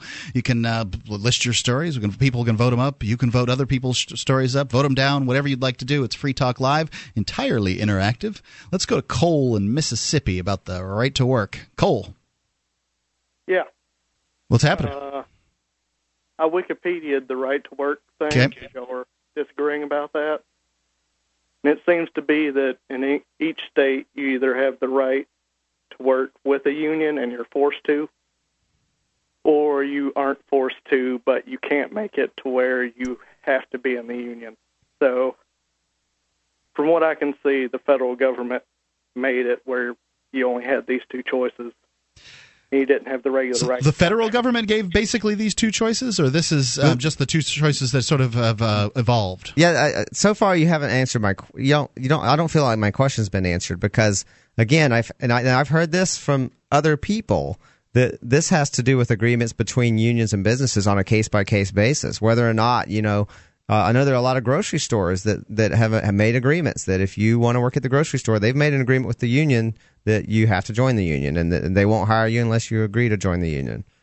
So that's something that's handled on a case-by-case basis that particular decision does not involve the government, to my understanding, unless the government has decided to intervene in such a way and say you cannot form that agreement to do that. Or they're coercing it, saying that if there's a union, then you have to join the union to work for the company. That would be wrong as well, in my opinion. Cool. Well, in each state, I've only found that it's either that option or the forced union option. Yeah. In fact, I looked at the Libertarian Party platform, and they've changed it to pro-right to work to anti-right to work many times because they can't come to a conclusion. I think that's what the crux of this agreement is, that there are in fact two coercive sets of laws, one called right to work and one they're called both wrong. pro-union, and they're both wrong. And I don't think any of us, I think we're, Dale and I are arguing sort of the same point, but it's, the communication's really bad here on this one. Honestly, I think this is just a case of I don't know, honestly, either in New Hampshire or in Wisconsin, whether or not there is this a blanket law about how all unions are operated everywhere, or are they? Because in my mind, it's to at least traditionally, I've known that, for instance, a grocery store where I used to live, there was an agreement, and I understood this not to be the case with all unions everywhere, but there was an agreement between this union, they had bargained for this, and the company would only hire people if they joined the union. Now, that's an agreement between the company and the union. The government has no say in that.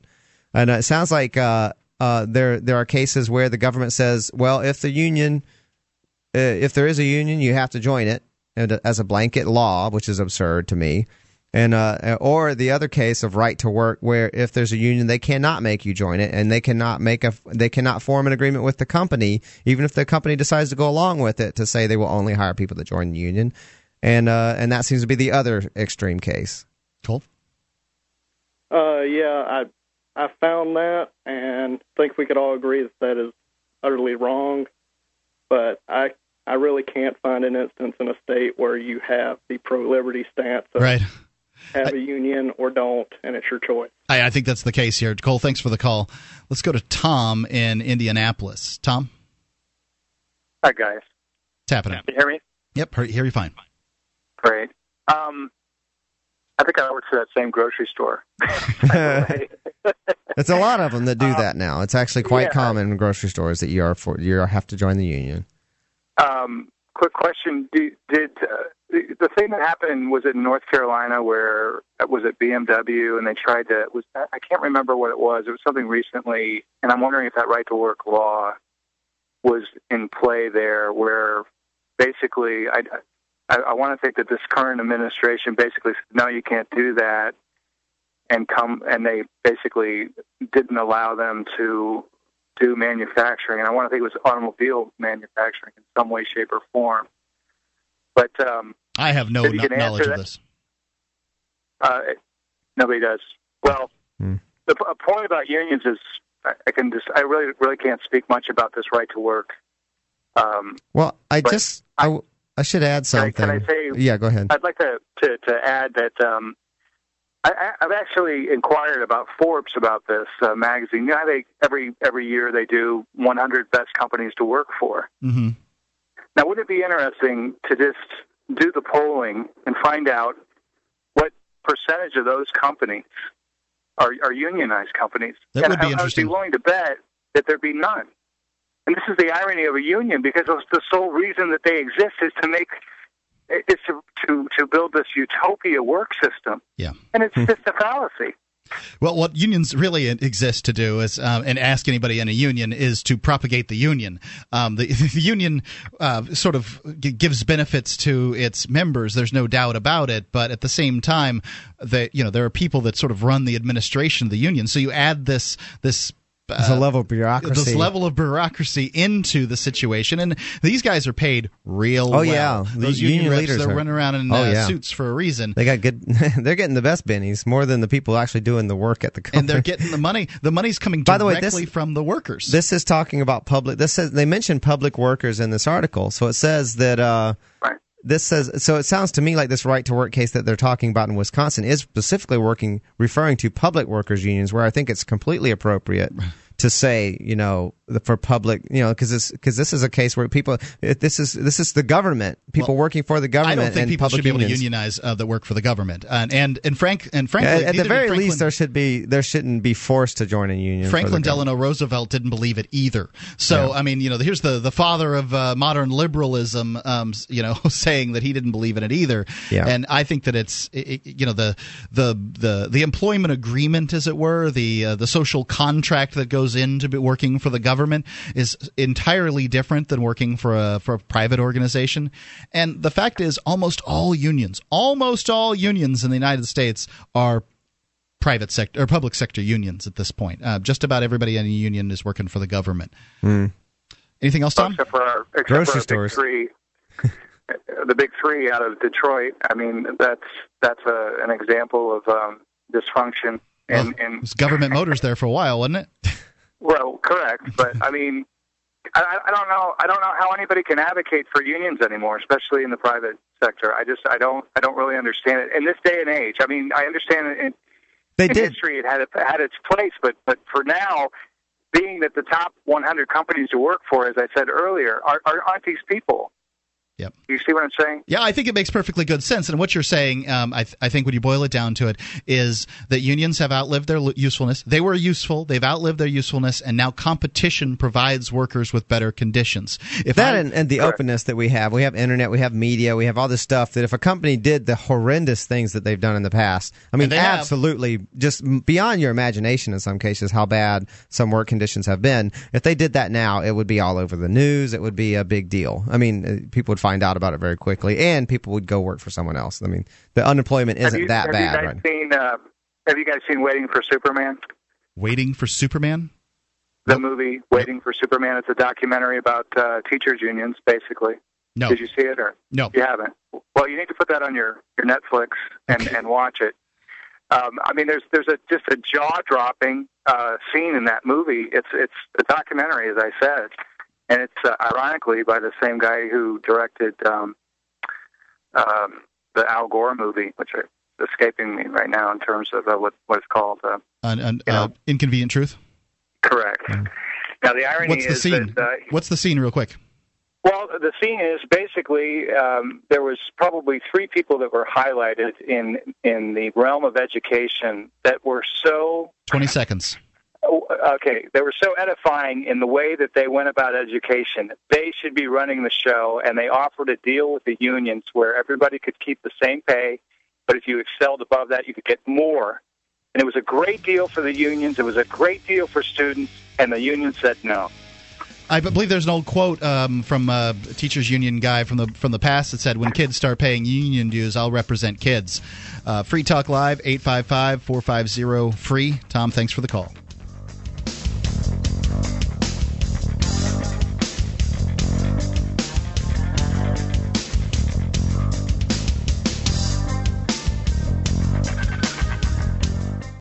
I've started playing a new online game. It's called Mine Things. It's a free online mining game. It's all in your browser. There's nothing to download. Your little mining robot guy can mine for you 24/7. You don't even need to be logged in. You compete with other players for resources in a capitalist economy. The virtually mined gold demonstrates the concept of sound money and is exchanged between players tax-free. They even accept bitcoins. Go to minethings.com, use coupon code FTL, and double your mining speed. It's free. Minethings.com.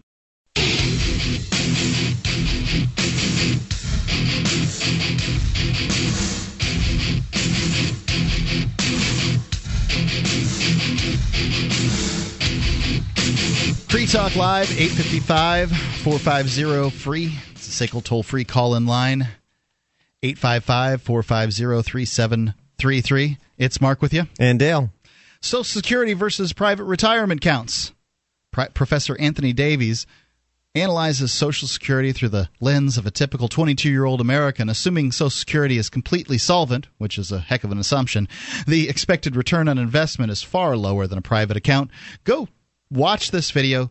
See how compelling it is with its graphs and charts there. I think it's amazing to see. Share it with your friends and family. You can see it at learnliberty.org/FTL. I've picked several videos there that I think are compelling, good videos that show the foundations of the ideas of liberty. It's learnliberty.org/FTL. While you're there, check out the Liberty Academy link on the right-hand side of the page. It's a course for people who want free online continuing education in economics, philosophy, liberty, and rights. learnliberty.org/FTL. Let's go to David in Keene about the right to work. David? Good evening, gentlemen. Howdy. I was going to say, I think the right to work is much less in line with like freedom and free trade and all that, and just to me it's an intervention. It's government meddling between the employee-employer relationship. It's hard to argue that point. I mean, certainly the right to work laws are government meddling in the relationship between the employee and the employers. But the fact is that the unions have used the law on the other side, and it's just another one of these situations where essentially it's an arms buildup on either side. Well, in the case we were discussing, it does appear to be referring to public unions, and in which case I think it's totally appropriate to say you can't force people to join the union. And in that case, I would support a right-to-work law. Because you're talking about public unions. You're not talking about unions that have made agreements with private companies. Because the government should stay out of that. You can't get the government out of the public. problem with a union when it comes to government employees is union workers can decide when not to work, but the taxpayer who pays the public employees' salary cannot decide when not to pay taxes, and so you have a coercive relationship from the very start. Oh, no doubt. And it's to its roots, it is poisoned, and that's the problem with government. It is. I mean, I don't want any of those public sector things to exist at all, of course, but while they're in existence, it totally makes sense for there to be, for them to not be able to force people to join unions for it and stuff like that. I was referring, when I talk about how right to work laws seem screwed up to me, is when I'm with private sector where you have a union and a company, and the company is making agreements with the union and they're lobbying, or they're not lobbying, but bargaining with each other and stuff. And that should be a government. Government should stay out of that interaction between those two entities. David? Definitely. That's what I'm saying. I was totally in agreement with Dale. That's all. But Dale's a super genius. Thank you, David. Let's go to Mark in New Hampshire. Mark? Hello, gentlemen. How are you, sir? I'm doing fine, thank you. This is Mark Warden, the Porcupine Realtor. Hi, Mark. Hi, gentlemen. Yeah, I'm the Porcupine Realtor, and also involved in politics here in New Hampshire. You won the New Hampshire Liberty Alliance's, what was it, Paid Politician Bureaucrat of the Year Award? What was that? It's a great... The little plaque here, I have the plaque in front of me, it says New Hampshire Liberty Alliance Legislator of the Year. That is awesome. Nice. Because, I mean, the fact is that your votes on these issues were rated by the New Hampshire Liberty Alliance, the big liberty organization in New Hampshire, to have been the most liberty-oriented in the state. Right, and, to say it's the most liberty-oriented state legislator may be sort of a contradiction in terms, or it's like the best bad apple of the bunch, but I thank you for doing it. I think we're doing what we can, little by little, to expand liberty here in New Hampshire. You've got my thanks for it. So what'd you call about, Mark? Okay, so your co-host was thrown in jail, so I went to mailtojail.com and filled out a letter online, and it got sent to him, and I guess he received it because I received a reply in the mail. So I wanted to read a bit of this letter to you guys and to your listeners so this is to hear what's going on, and I guess, is it Keene or Cheshire County Cheshire Jail? County Jail. This is from Ian Freeman, our normal first seat here on Free Talk Live. He's on day 20 of his. It's the day 20 of the Ian Freeman incarceration count up. Yeah, so he wrote the letter double-sided in pencil. I guess they only give you a pencil in jail. You could hurt somebody with a pen. And this is sort of appropriate because we were talking earlier about legislation. I'm in the State House, and this is pretty good information for the committee that I'm on, which is Criminal Justice and Public Safety. Anyway, I'm just going to keep it short because I know this is radio. So let me read just a couple paragraphs. Mark, thanks for writing. Now that I've been here a week, I've had the chance to get to know some of these guys and learn why they are here. As you might imagine, many shouldn't be. I'd like to propose some simple legislative changes to reduce the number of peaceful people behind bars. Number one, the obvious one, ending prohibition, or at least reducing penalties for possession and intent to distribute and paraphernalia. Number two, there are lots of people jailed in New Hampshire for driving. Not dangerous driving, but for driving while suspended. One guy in my block lived in Massachusetts and had a license there for years, but his quote-unquote privileges in New Hampshire were suspended for some violations 14 years ago. A $50 fee would have made it go away, but when he got pulled over, he went to jail for 1 year as a quote-unquote habitual offender. He was driving to work. Another guy... Something that happened 14 years ago. So another guy, both are in their 50s, is in for 90 days for driving while suspended. Also caught driving to work. These men have families, and now one has lost his job over this. These laws are about control and money, not safety. Habitual offender status should be eliminated, and driving/license/registration issues should not hold the jail time! Exclamation point. So I thought that was pretty good intel from inside the cage, and it's probably not a big surprise to you co-hosts tonight, but many of your listeners probably haven't thought about this. Yeah, I mean, it seems like people who are just trying to get to work or whatever, and they make it so difficult. This is a driving society, and it's all about fines. It's almost never about somebody being a poor driver. It's about whether or not they've paid some penalty or another, and if they don't, this is just a way to extort the fee out of them. I think most people, when they do get pulled over, are the police always ask you, "Do you know why I pulled you over?" Often. And I really don't. I was driving really safely, and I don't know. And I think a lot of people, that they're shocked when they're getting pulled over because they do feel like they're driving quite safely, and then they just drove past the little sign that dropped the speed limit 20 miles an hour, and they didn't see that, and now and the cops waiting a block or two up the street for them to not have slowed down, slammed on their brakes fast enough or something. And, of course, often they're fishing expeditions, right? They look for a taillight out or your license plate bulb not working. Indeed they do. Something like that. They can pull you over, and then they can have a peaceful arrest for somebody who wasn't bothering anybody, but they'll catch you on some administrative infraction. Mark Warden, thank you for the call. 855-450-FREE.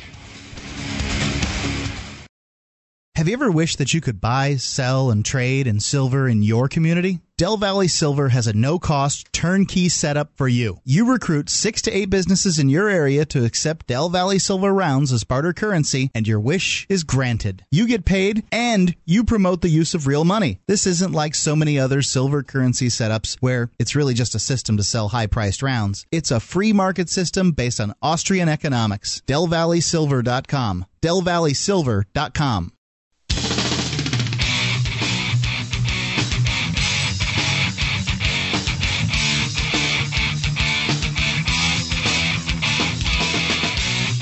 Free Talk Live, 855-450-FREE.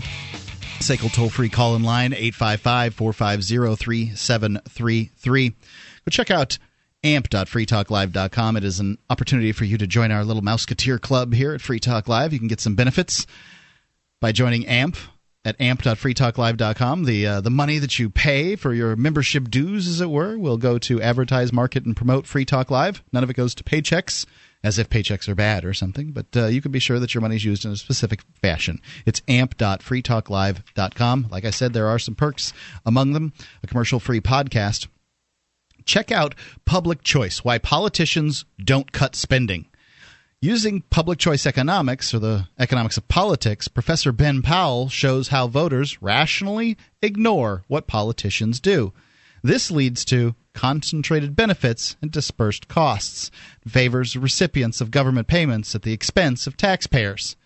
This video lays it all out real quick, why it is the government doesn't work, not here, not anywhere, that the politics of it, it's government working exactly the way it's supposed to. Go see this video. It's 2 minutes long. It's well worth the watch. LearnLiberty.org/FTL. Once you watch the video, share it on your Facebook page, show it to your friends and family, and check out the Liberty Academy link on the right-hand side of the page while you're there at LearnLiberty.org/FTL. It's a course for people who want free online continuing education, economics, philosophy, liberty, and rights. LearnLiberty.org/FTL. It's Mark. And Dale. On Free Talk Live, let's go to Guthrie in Maryland. Guthrie? Hello. What's happening? Not much. Hey, guys. I just want to talk about the union thing. Okay. But first of all, I wanted to say that for a couple of calls ago, I think he was referring to the Boeing debacle down there in South Carolina, where Boeing tried to move a plant to South Carolina. Now I remember. Now that you say it's Boeing, I recall. And the government apparently said, no, you can't do that. Yep, you can't move. Sorry. Sorry, yeah. Yeah, because they were changing states because they wanted better conditions, work conditions in the state. Like one state was arduous for them to be in politically, right. So they were changing to one that was going to be less so. And basically the federal government said, nope, you can't do that. And I can see why the federal government might say that. They are their biggest customer, right? Right. And the probably has a lot more to do with the political representation, the senators and congressmen from Washington State.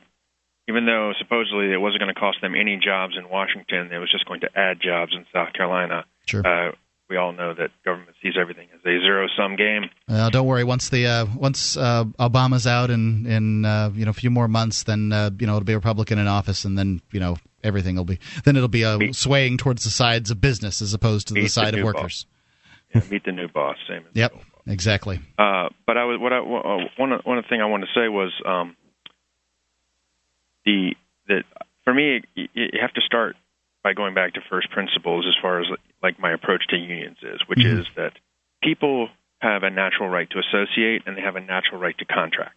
Yes. And so insofar as a union is a group of people who voluntarily associate and collectively try to contract their labor with an organization, there's nothing wrong with it. But the reality is that starting in the 1930s with the New Deal, the government basically came in and started interfering and basically put its thumb on the scales heavily in favor of organized labor and essentially gave them rights to interfere in the private contract of labor between employers and employees, that if you or I tried to do it, the FBI would lock us up for racketeering. Right, absolutely. Mm. I mean, let's face it. If why is it that if a mafia person was to walk in and say, "Hey, you got a nice shop here. Be ashamed if something happened to it. Tell you what, why don't you give me $100 every week and I'll make sure nothing happens," I would be investigated and put in jail. But if a union does that, we're told, "Oh no, that's just representing the interests of working people." And I don't know. I'm sorry, I missed the name of your co-host. Dale. Dale. Yeah. Dale. Sorry. Hi, Dale. Hi. The other thing I was going to say is that you were talking about the right to work laws. To me, you said if an employer agrees to only hire members of a union, what's the problem? Well, there isn't one. But if there is such an agreement, then there's really no reason for the government to get involved. Because it's a voluntary relationship. As an employer, I have the right to say, "I'm sorry, I only hire people who belong to that group over there," and I'm not doing anything discriminatory because I have the right to hire whom I want. But the right to work laws pretty much exist as a response to the government interfering in that relationship. But are they a good response? Is what we're trying to decide. Any response by government is de facto flawed to begin with. I'll agree with you on that. But in the sense that it is an attempt to reassert a natural right, I think it was a laudable effort because to me, essentially what it was saying is that historically the progressive movement decided that it had the right to come in and tell people who they had to hire and what they had to pay them. And the right to work movement was more or less a response to come back and say, no, there is a private, voluntary relationship between a person selling their labor and a person buying that labor. And there really is, other than to prevent force or fraud, what is the role for government in that relationship? Only force and fraud would be my opinion. Exactly. So why in the world do we have federal laws, for instance, going full circle, why do we have federal laws that would allow the federal government to tell Boeing, a private corporation, that they are not allowed to move operations from one U.S. state to another? Was it a federal law, or was it just the federal government asserting its power? I think they were asserting some arcane rule that's kind of almost like Davis-Bacon or one of those types of rules, not Davis-Bacon, but something along those lines, to say, oh, you can't do this. And I'm still not exactly sure from whence they derive that authority, but I've given up asking that question about everything the government does because it only leads to frustration. Right. I think that probably the Boeing lawyers could have fought that one, but they know what they couldn't fight is that the federal government would, be mad at them and not buy as many planes that drop bombs on people that go kaboom from them. And I suspect that's what the true issue in that area is. Guthrie, thank you for the call. Let's go to Paul in Oklahoma City. Oh, so pretty. Paul. Hello, how you doing? All's well. Well, what I want to bring up is I'm calling the flip side of the union thing. I'm in a local union here. It's a building trades union. Well, the main difference with us is it's negotiated and everything like that. But the deal is I work for a contractor, like the last caller was saying, they hire only union labor. The contractor came up, that's the way they were. Mm-hmm. Most of our contractors that are union, they came up with, like the son starts off as union, the family carries it on. Uh-huh. And the thing is with us is we bid against non-union competition. So it's up to us to go to school and get trained. And be better. And make ourselves a more efficient worker. Yep. To work against a lower pay scale. And this happens in a lot of cases. Paul, just to stop you here, and I think that this is the best argument for unions, is that in some states, in some places, in fact, the skilled labor unions can operate sort of as guilds or sort of old trade unions where you have the very best workers that happen to, this is where they work. They choose to go to these places because they'll get the best wages for their work, and they in fact are the best workers because they are bidding against people who are in the private marketplace, and oftentimes you will find some of the best workers in that situation. Yeah, that's exactly what I'm talking about. I'm in a skilled trades building union, and that like the plumbers, pipe fitters, and such like that, and that's our competition is non-union, so we aren't digging anybody's pocket. And the people I say, well, they go in and they flip shops and make it hard on a business owner, but honestly, down here in Oklahoma, that rarely happens. Paul, thanks for the call. 855-450-3733. Free Talk Live.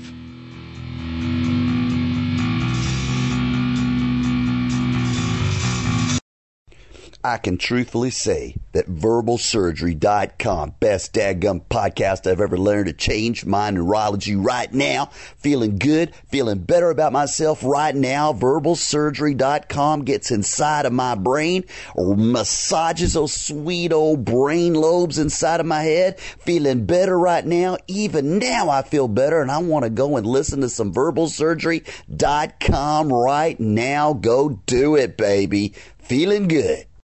Bitcoins. You can buy them and you can sell them. They're a great little commodity. You can accept them for your own products and services. But what do you do once you have them? Why, you spend them, of course. SpendBitcoins.com allows you to spend them all in one place. From SpendBitcoins.com, you can spend your Bitcoins at major online retailers such as Amazon, Fishpond, Barnes & Noble, memory dealers, and more. When you want to spend Bitcoins, go to SpendBitcoins.com.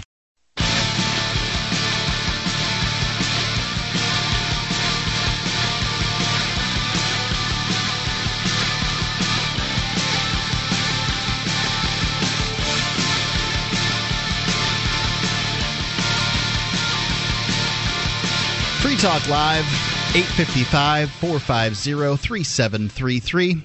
It's the SACL toll-free call-in line. I suppose there's a chance that we can squeeze you in if you give us a call there real quick at 855-450-3733. What if you found out the best liberty activists from around the world were moving to the same place in order to achieve liberty in their lifetimes? Would you want to join them? It's happening, and you can be part of it. Join the Free State Project at freestateproject.org. Go there, check out their website, sign up. It's freestateproject.org. Dale, you're a mover. I'm a mover.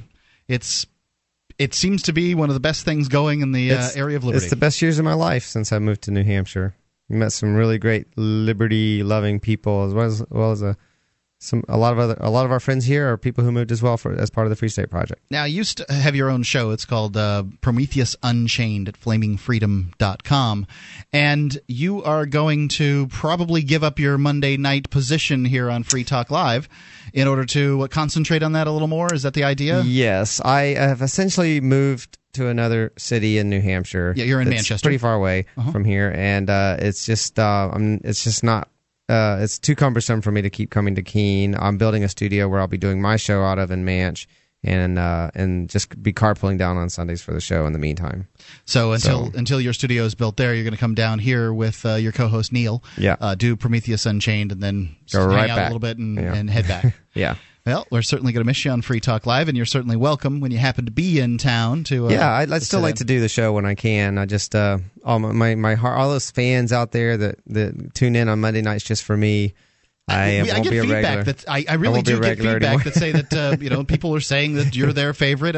Certainly, other hosts have people that say the same thing, but there are people out there that are your fans for Monday nights. There's no doubt about it. Well, I told people, I said, hey, this is my last night, so if you want to argue with me about something, call in. Argue with me now while you have a chance. But, I'll still come on when I can, when I'm in town, because I'll be visiting. I'm not that far away. It's not something I can do every single weekend. Yeah, practically. Really, the issue is whether or not you'll be here for a 7 to 10 p.m. time slot. That's because you certainly will be showing up in town doing your show and things like that. But the question is, will you be here for that time slot and we'll be able to? Yeah, I won't be here on a weekly basis for it. That's the problem. Yep. So I can't be a regular. Well, all the best, and I hope that FlamingFreedom.com really takes off, and that you guys, turn it into a big show where lots of folks listen. Yeah, I hope so. It's doing well, I think. So. Well, let's go to Captain Ned in Florida. Captain Ned. Hey, Free and Freeman, day 20 of being in a cage, man. Indeed. It's terrible. Hey, also free, while we're at it, free Bernie Madoff. Two guys who were...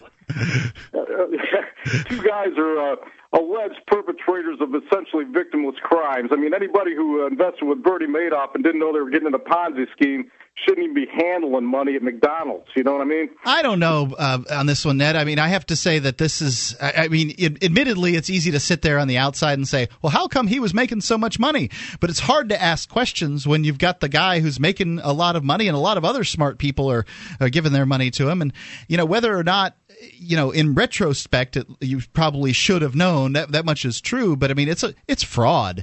The guy, I think what he should be out is it's out working so he can pay people back. I don't think he should be in a jail cell because it doesn't really do any good. But he deserves some kind of punishment. Well, I knew that would perpetrate a little discussion here, but anyway, I'd like to get real quick to this. The right to work is always the right to work for less. I know a little bit about unions. I've done a little bit of work for unions, and the top tier. Okay, you lead off with Mississippi, where the gentleman called from. That's always number 50, and everything at the bottom. That's the quintessential right to work state. And most of the southern tier, you get Mississippi, Carolinas, Alabama, Florida, Georgia, on and on. The right to work is always the right to work for less. The union has to represent those people, but they do not have to pay union dues. That's the crux of it. So you have to represent people who are not paying any dues. It's just I mean, anybody who thinks, like the gentleman who just called and he says, this great individual contract between business and labor, in its unrestricted form today can be seen by these right-to-work states, as well as back in the day. You can read books like The Jungle from Sinclair that birthed the unions in the several states united. But it's the same stuff going on down there as was going on up in Chicago and up in Sinclair's days. So these big business crying. It's like Purdue Chicken. Come on. It's well. Do you labor. think that? Well, hold on though. If it's a private sector, then certainly we talked about this. If you have a private sector company, not a public company, because in a public company, I don't think you should have unions at all. But because it's a violation of the taxpayer. But if you have a private sector company and there's a union that forms, and that's all a voluntary organization that they form, and they do collective bargaining with the company, and the company agrees we'll only hire people if they join the union, and that's an agreement they make with the union. That seems totally reasonable to me. But as far as forcing someone to join the union through the law, does that not seem a complete violation of rights there?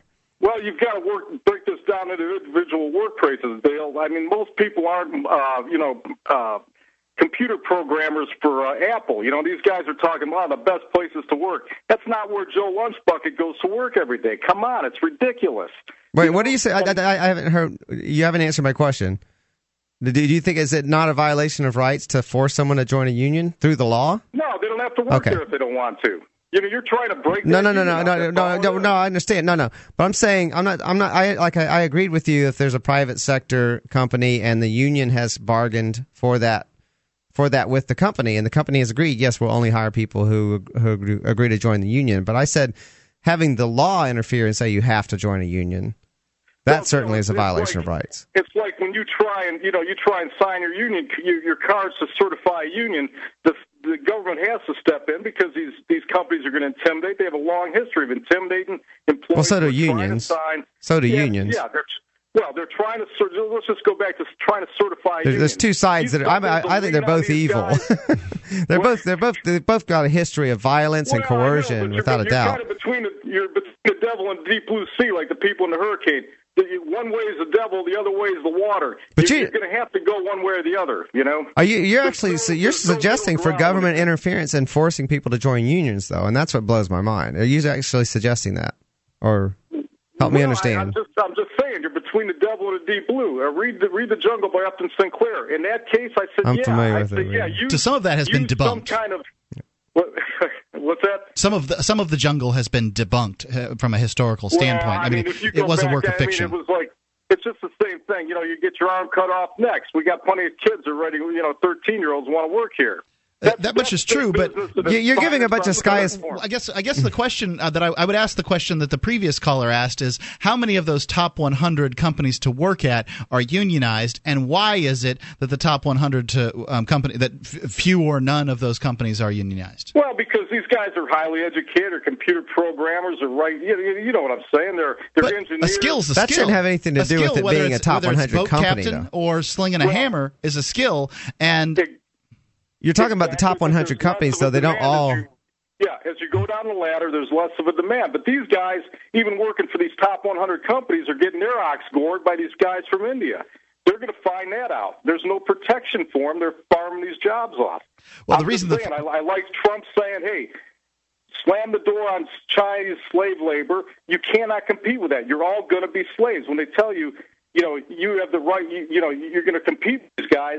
All they're telling you is you're going to be a slave just like those guys in Red China. You can compete with it because you can compete in a myriad of other ways. There are lots of different things that people buy besides price. There's ways to do it, but they're not going to give you time to do it. Let's just open the door and let 30 million Red Chinese in next year, and then the year after let's let another 30 million in, all in the spirit of free competition. Come on. Well, I think that would be the only thing that could save this competition, this country. Ned, is frankly, if you had more demand for products in this country, you would see business be revitalized. There's a demand for housing. I don't know if you're aware of this, but housing's in a real slump. If you let a bunch of people in, they would suddenly demand that housing. Prices would go up all over the place. Everybody would be making money if you had more people come in. Well, I maintain. Now I'm going to jump the other side of the coin real quick. I maintain that the reason there's no demand for housing is nobody's making any money because Red China's flooding us. These countries are flooding us with the slave labor produced goods. But those are the goods. But if you allow free people to move across borders freely, you will see that change because they'll lose their very best workers will want to come over here. That's another double in the deep blue, guys. But hey, thanks a lot, Mark. Thanks, Captain Ned. Dale. Great time. Free Talk Live. It's been Mark with you. And Dale.